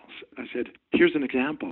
Say we have a call for suicide, and let's assume for discussion it's a hanging. So we get a call, whether it's firefighters or paramedics. We go to this call and somebody's hanging. We have protocols of what to do for that call. Often, unfortunately, there's little we can do. And we go to leave in that call, and we can look in the kitchen and see a family who's just going through the greatest trauma of their life. And I look at God and say, do you agree? And everybody in the room will nod their head yes. I said, but based on our protocols and our training, we leave. Now let's go back to that same call, that same hanging, and now we go to leave, and we look in the kitchen, and I see somebody with a bone sticking out of their arm. I'm trained really well to go up to them, assess, treat, and transport, and they'll be healed in 2 months. Now let's compare these two traumas. And I said, I'm 48 years old, and my dad's suicide still remains the greatest trauma of my life. And today, our protocols, unless you find me a first response service who has a protocol for something different, our protocols remain the same as when my dad died in 1982. We need to look at mental health differently as a trauma that it is. I said, because even if I fractured my femur today, the trauma of losing my dad to suicide would still be the greatest trauma of my life. And I said, what we're doing right now is imagine if we had outside of this hall on the highway 3-car pileup, and we all go out there because we're all trained really well, the first responders in the room. We start doing the jobs that we're trained to do really well. And we have a neighbor of one of the people show up and said, hey, that's Joe. I know Joe. I'm going to take him home. And we say, okay. And we let them do that.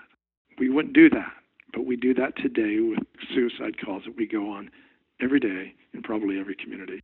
Because we see the psychological trauma and the healing that is required is beyond us. Psychological first aid is a term and it's a framework that is used in us helping each other, but we don't teach it or have policies or procedures for providing psychological first aid for people that we go to help. Intrauterine heart surgery is beyond me too, but there is something along that chain that I can do to help. Yes, and how we approach it, it's interesting. It's a nice little segue into one of the analogies that I think is really important for us as first responders when it comes to us with PTSD and our mental health. And another part of my story is the way we treat people in the field with mental health issues. So one of the things that I pose questions to a number of leaders, especially paramedics, is what call volume do you believe that you have that's related to addictions and mental health? Anecdotally, people will be between 30 and 80%. So let's say 50% is that keeps coming up. The call volume that has to do with mental health and addictions, very, very high. And I say paramedics because I include that with us. It's the same thing of the call volume that we do because we're doing those calls. That chunk of EMS that we do is that same percentage. So it's very high. But let's look at our training in mental health, not from a perspective of taking care of ourselves, but mental health in general. It's very, very low, but yet it's a very big part of our work. So I look back on myself and said, when I started looking at how I, as a first responder, responded to mental health patients in the field, I started sort of tearing it apart. Said, how would I describe those in the biggest part of my career? And how would socially within my professional environment, how would we describe mental health calls? Well, we'd call them a waste of time, using up space. We'd put all these other labels on them so that we could get to the real stuff of trauma and cardiac. So here I am a couple of years ago when I was diagnosed with PTSD. My feelings about myself mirrored almost exactly the way I felt about mental health as a paramedic in the field. I felt I was a waste of time, that I was useless, that people had more important things in their lives than me.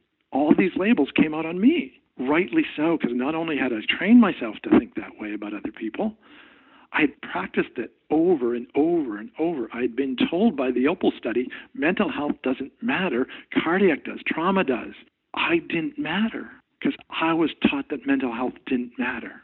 But yet it remains 50 to 80% of our call volume. And even if we took an approach of training first responders, firefighters, and paramedics on how to treat mental health in the field, we would begin to treat ourselves better, less judgmental, more accepting, more understanding, more as an approach of something's wrong and we can do something about it.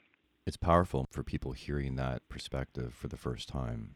We don't need to know how to fix it immediately. We don't need to know how to train everyone to treat mental health. Now it's in your mind. And what is the first step towards it? But the way I treated myself was the way I learned to treat myself. And it wasn't pretty. It's not good. And it tells me it wasn't good for people in the field. And that's where we have to go to begin to understand this, is put protocols in place. And we could start with the suicide call, is realize it's trauma.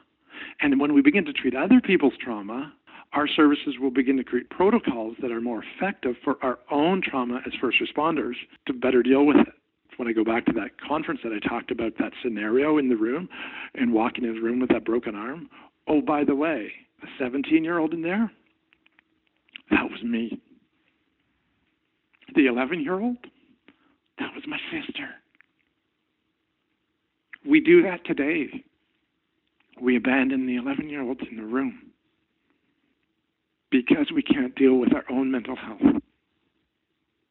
Because it's new territory and we don't know what to do.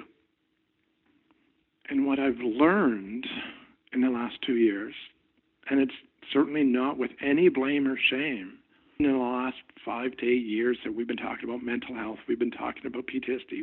We really believe that things are different. But I was diagnosed with PTSD in 2017. Here we are going on 2.5 years later. I have not gotten a call or a check-in from a chief, a deputy, union president, anybody off the wellness committee. The person who oversees EMS and fire was an old training partner of mine, and our city manager was an old partner of mine who used to be a paramedic.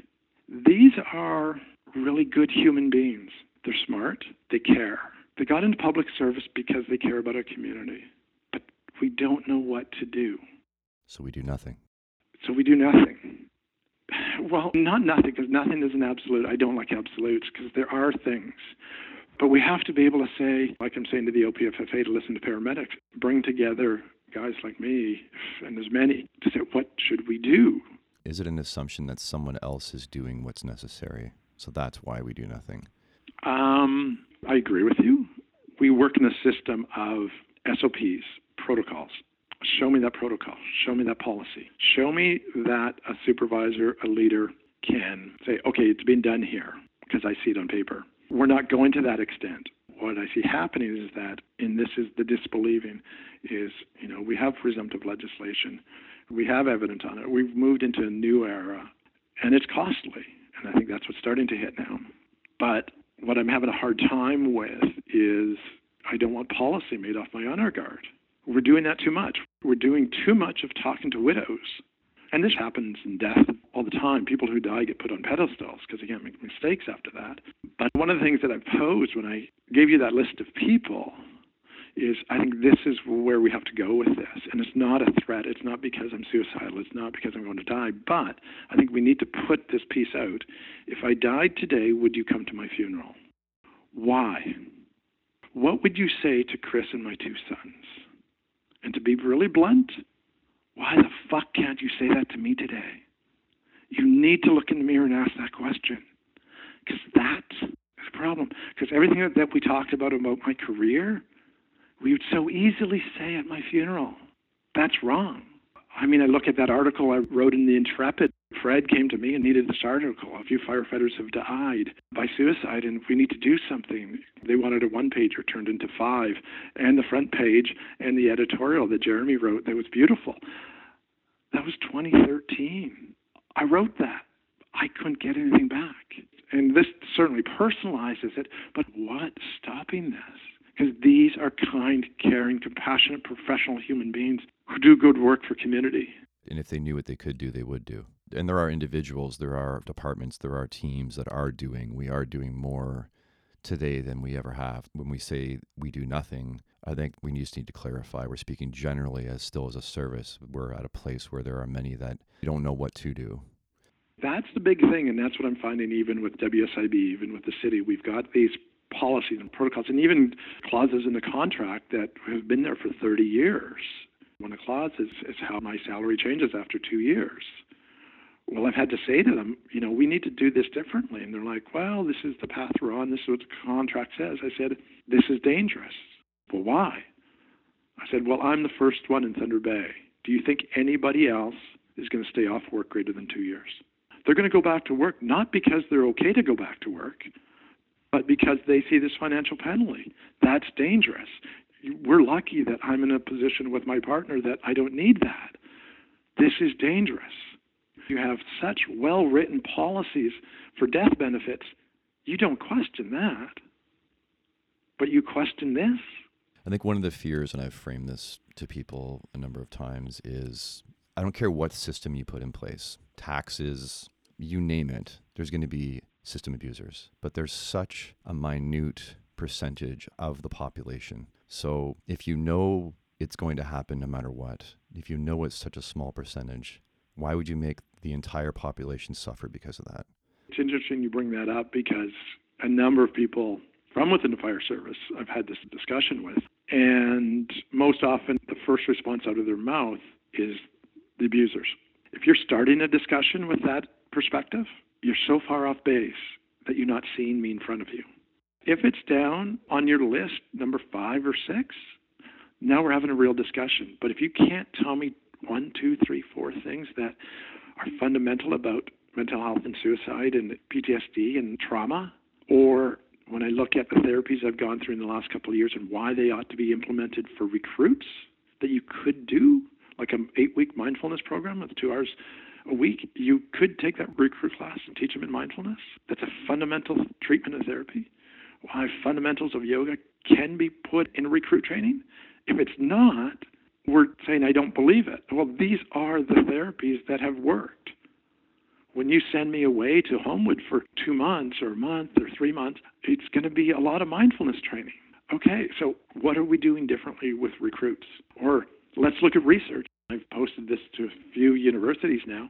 We have mandatory retirement at 60 because of our physical capabilities. Our brains aren't fully developed until around 25 to 28 years old. Should we consider not hiring first responders until they're 25? What's the effects of PTSD on an undeveloped brain? When I went into those traumas before I was 25, how did that affect my brain? Could we alleviated this whole thing of me being off in the cost of WSIB and the organizations if I couldn't start till I was 25? I don't know. It's an interesting question. Kind of makes sense, doesn't it? Especially with the physical side. That could be a hiring policy that, wait, this should put alarm bells off. How many first responders in Ontario right now started their careers before 25? I did. And it wasn't until I saw my 2 sons. They look like men. I can tell you they don't act like men. I mean it in the kindest possible way, but we were the same way at that age. And I was going into calls that stood out in my career. I've also thought about how we physically screen firefighter candidates. If there are things that preclude them from getting on the job, we highlight them. They're able to go away, fix those things if they can, and then come back and retest and be physically capable and get the job. So why don't we do the same thing with mental health? Why not mentally screen candidates? And if there are red flags, then they're highlighted for them. And in some cases, they may not even know that they're there. So you would be able to become aware of something that might be harmful for you. It's not only that you're going to be a back injury and a WSIB claim, and that's not why we want you. It's also, if you come in this job with that back issue, you're going to blow your back out, and that affects you. So being aware of the mental issues, it would be a good thing for you to realize it. It'd be a good thing for you to fix it and then come back and be prepared. And now you're going to have a healthier, happier career, and everybody wins. Yes, especially you and your family. And again, when we look at what we're talking about, and because we both know him personally, is Rob Martin. So Rob Martin looks at a resume that sees mindfulness training and a meditation practice. That's going to carry weight. But for an administrator who has no knowledge or practice, it's not going to carry any weight. So when we look at what leadership really is, when it comes to the mental health components, it's not just taking road to mental readiness. It's not just checking these boxes. It's having a practice in your life that helps you deal with trauma. Then you can see it in others. Exactly. So you mentioned the Intrepid article, summer of 2013. The cover on the article having Paul Combs, the image is amazing. The article, the image, it was perfectly structured, and how great of him to do it. I got a hold of Paul right away, Paul and Jeremy, and they had done stuff together before. It was perfect. Hopefully people will see it. But that article, what my perspective was, certainly coming from what I'd started with the Collateral Damage Project storytelling, it quickly moved into suicide prevention. And again, it's a first responder in me that came out is, okay, well, here we have a problem. It's suicide. How do we prevent suicide? And we're in crisis mode now. And so Safe Talk is recognizing somebody with thoughts of suicide, how to ask them, how to keep them safe, and how to connect them with existing resources. What I saw with that is a CPR model, is that part of the reason why I advocate so strongly for Safe Talk, because I think it's like CPR to cardiac, is that if I want anybody to know anything, if I drop of a heart attack right now, it's CPR. They don't need to know the physiology of my heart. They don't need to know that smoking's bad for me. They don't need to know about obesity. They don't need to know anything but just to keep me alive. So the starting point when it comes to suicide prevention is keeping people alive in a crisis.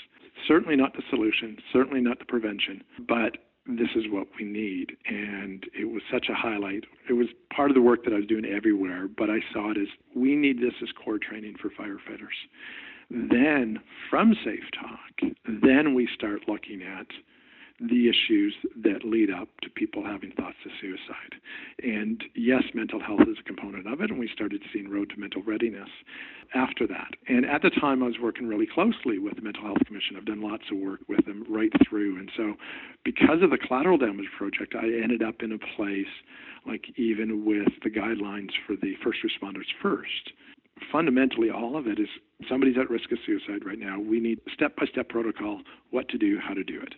Those are the questions I kept getting. This is what I saw as a solution. Essentially, Safe Talk is taught by a Canadian company out of Calgary called Living Works.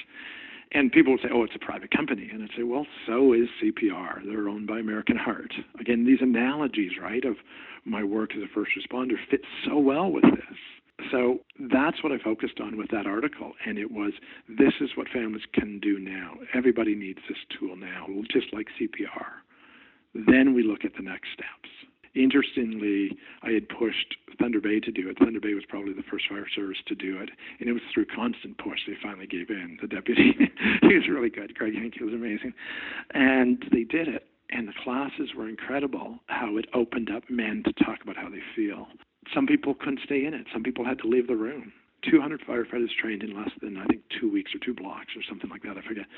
And within a couple weeks, I had heard directly from people who were involved that 4 firefighters were brought to emerge by colleagues who had thoughts of suicide.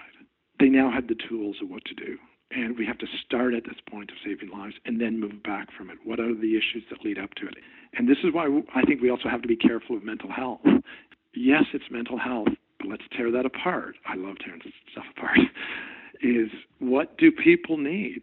What are people looking for? Recently working with somebody close to me, he is dealing with a lot of mental health issues. He's a brilliant human being. He can do math in his head quicker than my partner, who's been a chartered accountant her whole career. He can do math in his head quicker than she can on a calculator. But he couldn't figure out how to get an apartment. He couldn't figure out how to get the hydro hooked up. He was living in a trailer. His basic needs weren't being met, and he was going downhill. He had lots of people around him saying, I'm here for you, dude.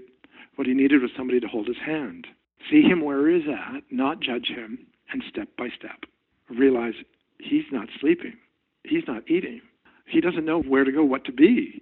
Never mind try to keep a marriage together or even see his young children. So really seeing people who they are and where they're at, are their basic needs being met, and moving backwards from that.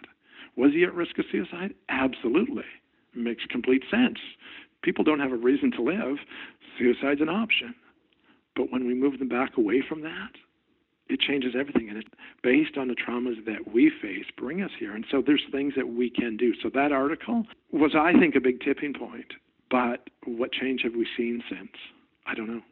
So coming out of that article in 2013, it was at a time where I got separated from my wife. I was asked to leave. I mean, God, we could spend a whole podcast talking about that, but that's what happened. So I was separated from my wife in 2013, still close by with the boys, spending time with the boys, but that was a huge, huge hit for me. To say I was in uncharted territory was an understatement.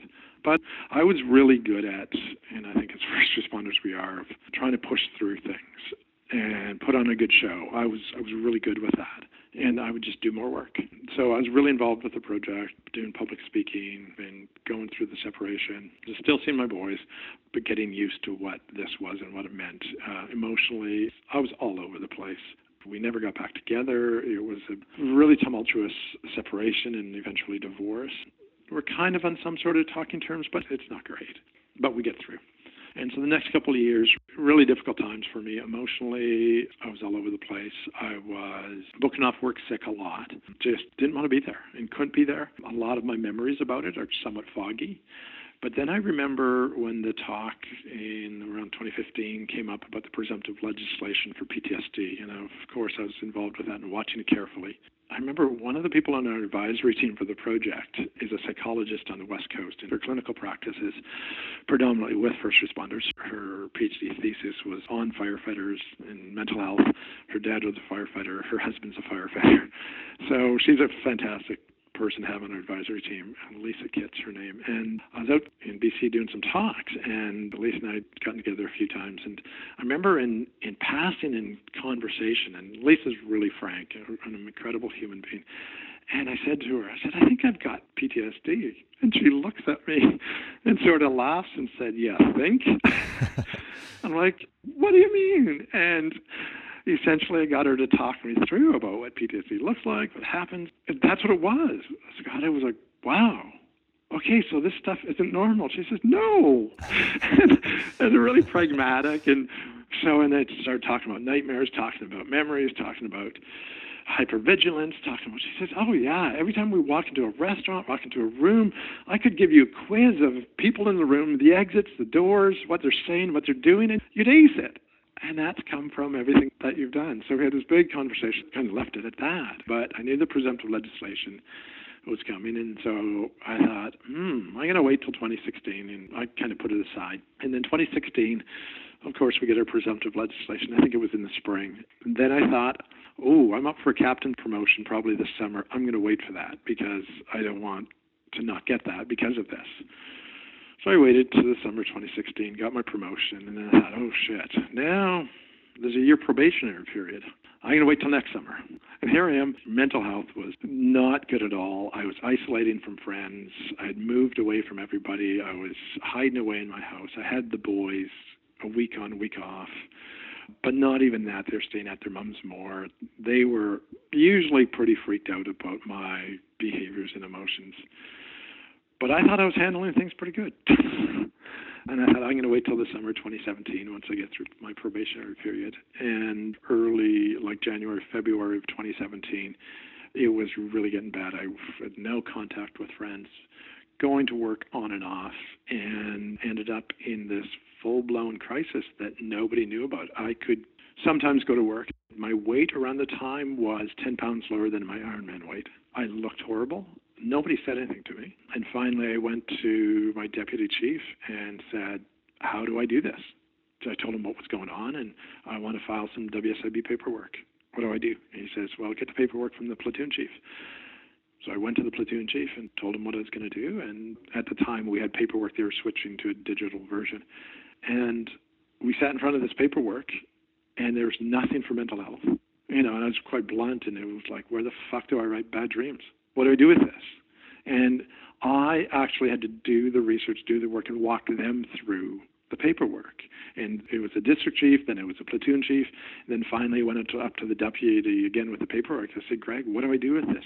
He says, just sign it and leave it with me. Scott, go take care of yourself. And then I spent probably a couple weeks curled up in a ball in my bedroom. I didn't make the appointment with a psychologist. And then one day a friend came over and we talked for a bit and said, you really got to make that appointment. I had some therapists before, but they were social workers, and they were really, really good. And one of the things that pissed me off about the presumptive legislation is that I had a really good therapist, but I couldn't use her because she didn't fit the criteria. And she had actually said, go get your psychologist. You need to get into the system. And that's what I did. I found a psychologist who agreed to take me and did the diagnostics. The diagnostics took a few days. And one of the pieces with the diagnostics was profound, is that there was sort of clinical stuff in the office with him, and then he gave me this questionnaire to bring home in this brown envelope. And I remember taking it home, put it on the desk, and I had the boys, so I didn't want to really look at it yet. So a couple of days before they left, I looked at it and put it back, and I thought, okay, I'll deal with this when they're not here. And I finally took it out when they weren't here and went through it. And for the first time in my life, I was honest. So the questions in the questionnaire, lots of questions about depression and anxiety, but suicide. How many thoughts of suicide this month, this week, the last few days? Nothing held me back from being honest. And I learned a lot that I actually use when I teach about listening. And when I got to the end of it, I realized that when I answered the questions, the piece of paper didn't get afraid of me, didn't try to fix me, didn't judge me, didn't try to change me. And I couldn't do it with anybody else because I would scare them away. Or they'd try to fix it, or make it go away, or judge it. And when I finally got done that, it was cathartic like nothing else in my life. And the next few days I brought it to my psychologist, and we had an appointment to discuss the diagnostics. And this assessment was based on a numbering system of 1 to 100, and he's going through it, explaining that to me, that, okay, it's a process of 1 to 100. Anything over a 60 would be mild PTSD, and he's going on. And I finally said, Paul, just tell me my freaking number.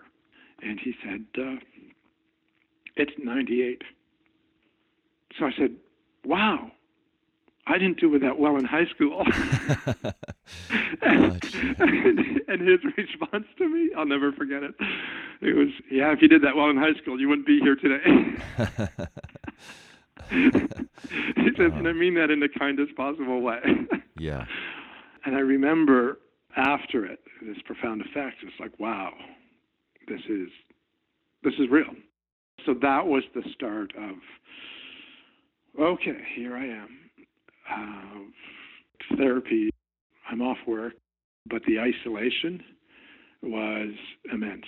Nobody came near, which made me feel like I just had to shut up, which made me question everything. It wasn't good.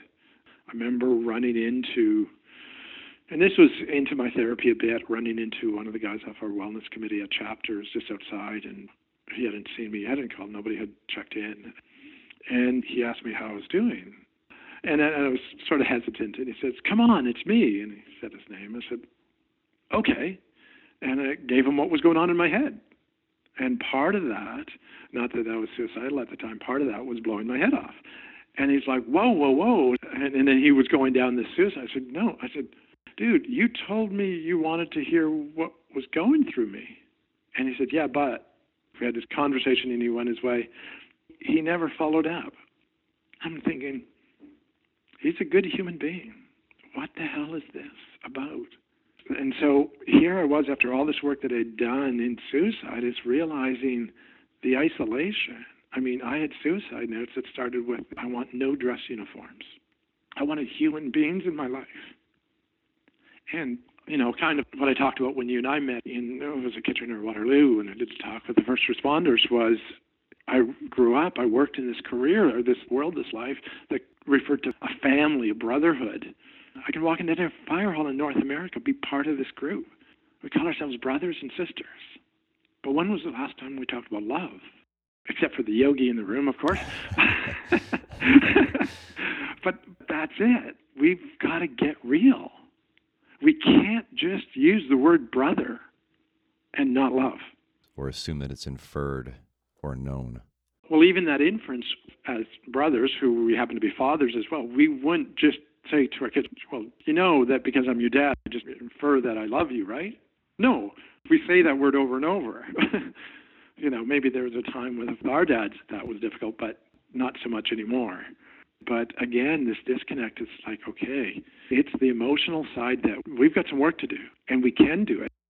What I love about what I've been through, it shows me that we can do something about this, that this can be a blip in a generation of first responders, that we can put prevention, which is actually the treatment processes, which is mindfulness and yoga, and we have baseline hearing tests, but we don't have baseline psychological tests, so that we can see a psychologist once a year, just because.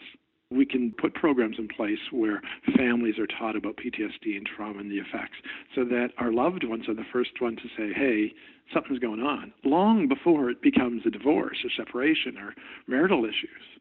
The relationships are the key component to trauma and PTSD and mental health. These are the pieces that we can put in essentially a protocol for training, that we have these recruits for 10, 12 weeks. We can embed these in a generation of first responders that will have these preventive tools. And we owe it to the people that have done the steps before us to get to this point. We owe it to them to carry the torch farther. We certainly owe it to them to carry it further, and we owe it to my sons and my partner in a real time today, instead of waiting for me not to be around to do it. Because that's vulnerability. To say, I'm sorry afterwards, I didn't believe him, doesn't cut it then. We can do this now, but you have to sit and talk and listen. And it's dismissive to say we can't or it won't work. And my second thought is What's the worst that could happen if we try? Absolutely. And quite frankly, the tools that we talk about, and Rob and I have talked about this a bit, is that when we look at the tools for trauma and PTSD and mental health in the field, not only would it do that, but it would make us better firefighters. The core job, that crew ready to go into that burning building from a mindfulness approach, when we start looking at what's going through our minds right now. Take me for an example, in a position going through separation and divorce, that's clogging my mind. You know, when we look at firefighters, one of the younger ones would have been having a new baby and another one with relationships. All this stuff is being brought into this fire. When we teach mindfulness as a core component of what we do, then we're able to be present in the work that we're doing, and it creates a safer fire ground. It's not just this. Yeah, I think that's the kicker, that it's not just going to make you a little bit better. It'll make you 10 times better. It will, in all the facets of our life, in our families, in the work that we do, in our communities. This is such a win-win-win-win-win. And what we have to acknowledge is we're at a place where we don't know what to do. So beyond the diagnosis then, walk me through your steps. And did you try and take on too much too soon? How did that healing process begin? Well, part of it started a bit before, is that I was lucky enough to have a therapist who challenged me to start doing yoga. She said, Scott, I want you to do yoga, and you can't be the best in the class. That's huge. That is huge, actually. So, one, the place that I was going, there wasn't a lot of men, so I was walking into this predominantly feminine place, and I really had to be focused on me and my mat. And this was all new to me, but I really got focused on me and my mat, and I started doing yoga every day. And it was at a time, too, again, that I was in contact, luckily. He's played a significant role in guiding us, even from the outside, was Rob Martin. Again, having mentors is really important. So the yoga was a start. And so what really kicked in after the diagnosis was essentially really, really definitive daily practices of meditations in the morning, yoga, a little bit of endurance exercise, not too much, and relationships, connecting with people, even to a point I had isolated myself so much that even for me, by around 3 or 4 o'clock in the afternoon, if I hadn't talked to anybody, seen anybody, I would just go to Chapters, which had a Starbucks, and I'd usually run into people, but just being around strangers. I had to stop myself from isolating and being away from people. So my daily routine really was the core component of I would get up in the morning before sunrise. I'd wake up with the yoga. It was a yoga wake up. I'd do 2 meditations, have a coffee, then go photograph sunrises. I love photography, so it got me up every day with purpose and get out to do something, so some movement. Then I'd come back and have quite a healthy raw breakfast, and later in the morning do some exercise, and then again lunch. Like everything turned into this regimented, what my daily activities were. At first it was a burden, and then it just turned into this really nice flow. I didn't really have to think. My meditations at night when I would wake up with nightmares, which was almost nightly, I found meditations for those. At first they didn't work at all. Sometimes I couldn't get back to sleep, and it took probably 2 years for my nightmares to calm down. One of my favorite meditations was Sarah Blondin's about transforming fear, and her line at the beginning is something like, fear, what have you come to teach me? Huge, like these seemingly small pieces became the way that I could get back to sleep and be in that, you know, these were stabbing, these were drowning dreams, this me under the ice, they were really horrible stuff from calls that I had done before. And began to put me in a place not of fear, but okay, here I am, it's here, it's not gone away, but I'm okay. And so finding a place of safety. And it really was those daily practices. But the missing piece for me was trying to have meaningful connection. I met a psychiatrist who really drove home some things for me that were really important. He says, what I want you to do is you need to have something that's tied to purpose and mastery, and something that you could do every day. And it's when I got back to wood finishing. And wood finishing live edge, I'd buy live edge pieces of wood, actually from the Guelph area, and polish them to perfection, cutting boards to charcuterie boards. And it was really an important piece because I had done so much work of purpose that I just needed that in my life. But interestingly, when I did focus on mastery and purpose, even with the project work or that was socially unacceptable from people who didn't understand. There was firefighters, there's people in the community saying, oh, you're off work on WSIB and making money doing this stuff. It's like, no, I'm not giving it away. I'm not selling anything. and even at that I had to defend it was ludicrous. And it was part of my therapy, part of my treatments, and had to be reminded of it and why it was good for me.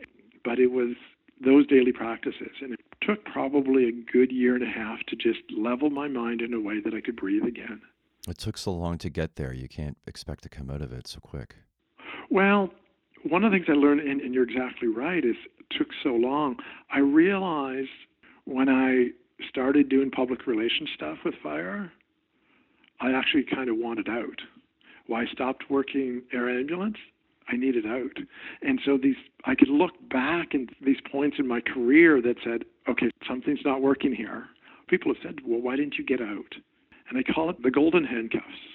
In hindsight, to see the state I was in, which was suicidal, yes, you can see, Scott, why didn't you get out before? Okay, but let's look at it. Early 2000s, married, 2 kids. I'm the predominant breadwinner in the house. I'm working 4 on, 4 off. I have a job that everybody wants. And I'm going to suggest that I quit? Nobody in their right mind would do that. Well, it's also the same thought process that caused you to delay getting care until it was convenient or fit in with your life, when in reality, you're at your rawest. And it would have only taken one major more life event or one call before it tipped for you. Mm-hmm.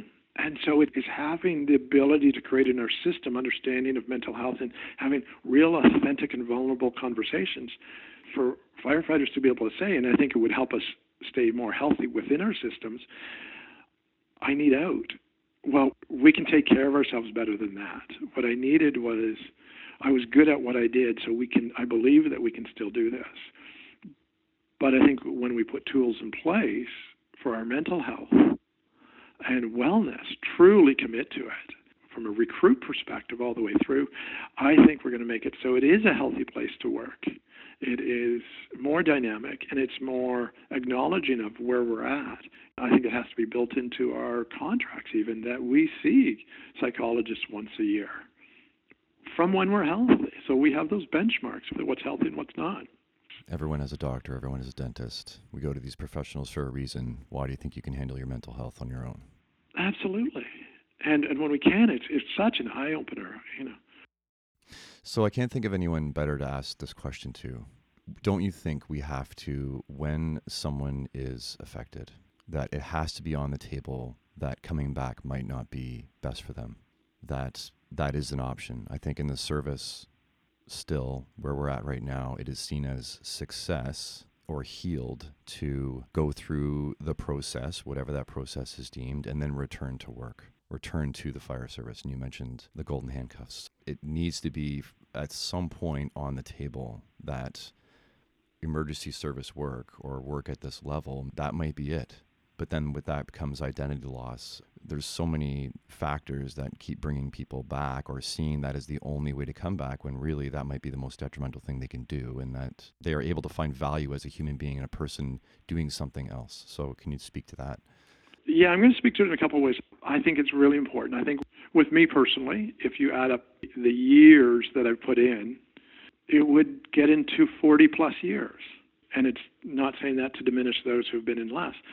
And what I've done in that time, if this were a physical piece, and I've used this analogy before, is I have, and I would argue too that so is my ex-wife and my kids, I have essentially cut a chunk of me out and thrown it on the steps of City Hall.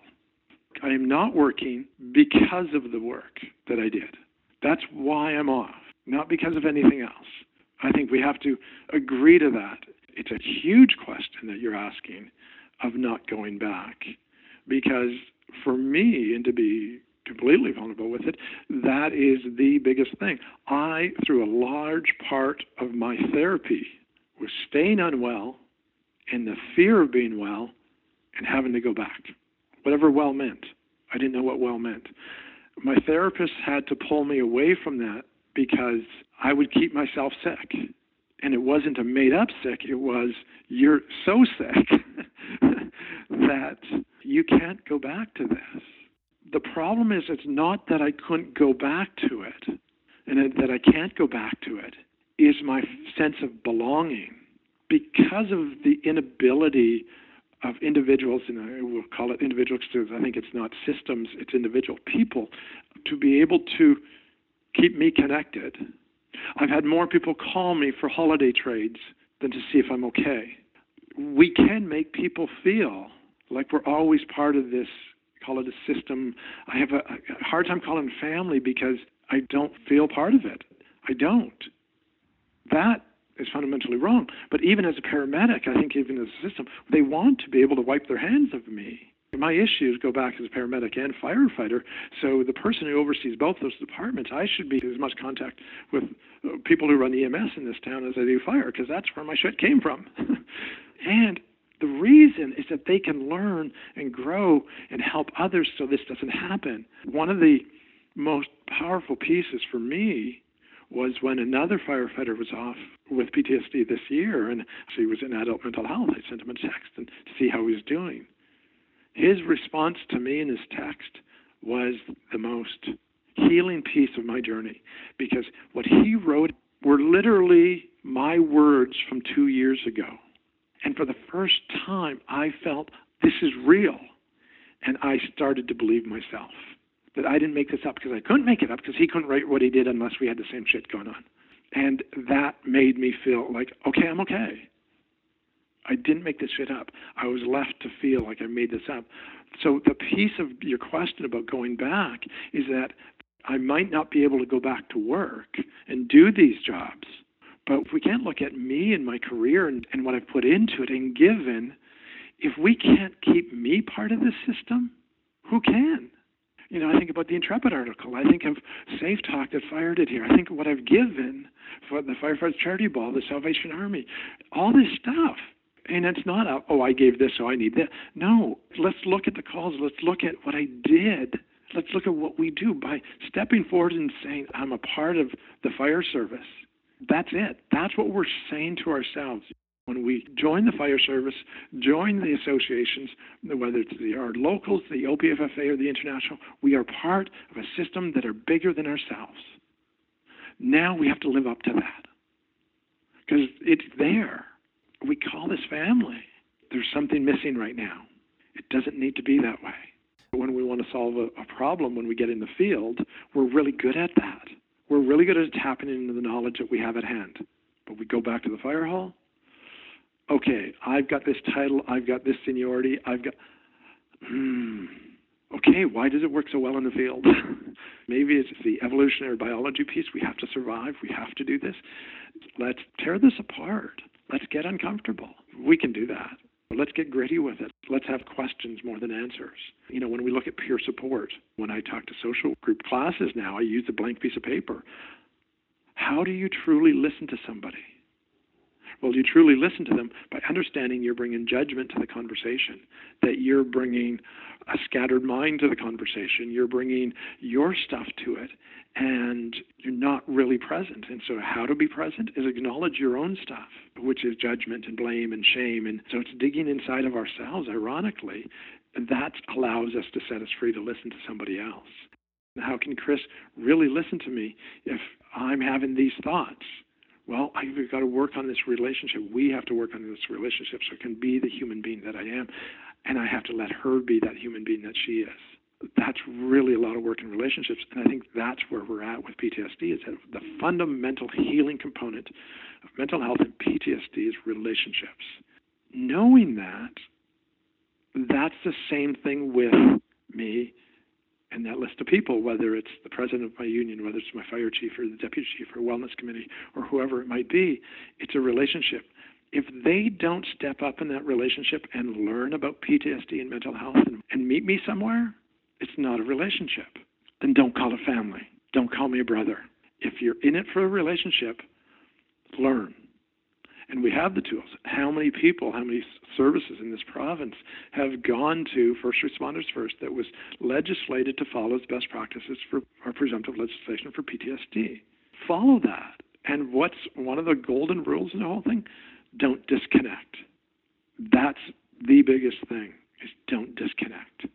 It's very often preached in our service to get comfortable with being uncomfortable when it comes to physical work. Yeah. So perhaps we need to learn to get comfortable with being uncomfortable when it comes to conversations as well. Mm-hmm. And we can do it, and we've seen it. I was there with Joe Adamkowski. And Joe Adamkowski was a key player, like I said earlier, in moving presumptive legislation forward for cancer for firefighters in Ontario. And I was there, and many people listening to this were there for his funeral. This is no different. That's how we have to show up, with those voices, those connections, that meaningful connection to Joe before he died. They didn't wait for him to die. They were right there giving him, connecting everything. We can do that. And I challenge fire services that everything that they do for those firefighters that have cancer, do the same thing for those struggling with mental health and PTSD. It's no different. And when we treat it differently, ask ourselves why, and dig deeper and look for those answers within ourselves, because we have them. Where can people reach you if they want to reach you? Probably the best way is through the project, which is leftbehindbysuicide.org. And my contact information, it's all there. They can email me at scott@leftbehindbysuicide.org. It's sort of slowed down the last little while because of stuff that I've been through, but my contact information is all new and fresh. And the one thing I'd say to you and anybody else is never hesitate to reach out. And certainly that's why I make my contact information readily available, because it's the one thing that we need to do. And I think when it comes around to preventing suicide, the only people that can save anyone is ourselves. We have to do that, and we can learn how to do that. For anybody listening, anytime, don't hesitate. Give me a call or send an email, and we'll connect, because I think that's what we have to do. Well, I don't think I can possibly express the immensity of the value of the work you have done and you continue to do, and the value of you taking the time to talk to me for these few hours. So I'm incredibly grateful. Scott, we've been talking quite a bit, and I'm grateful for this opportunity and just be part of everything that you're doing with the podcast. I think you are certainly nailing what we need to, and you're nailing it with vulnerability and authenticity and searching and asking the questions and willing to sit and listen. And I'm grateful for our time and our relationship.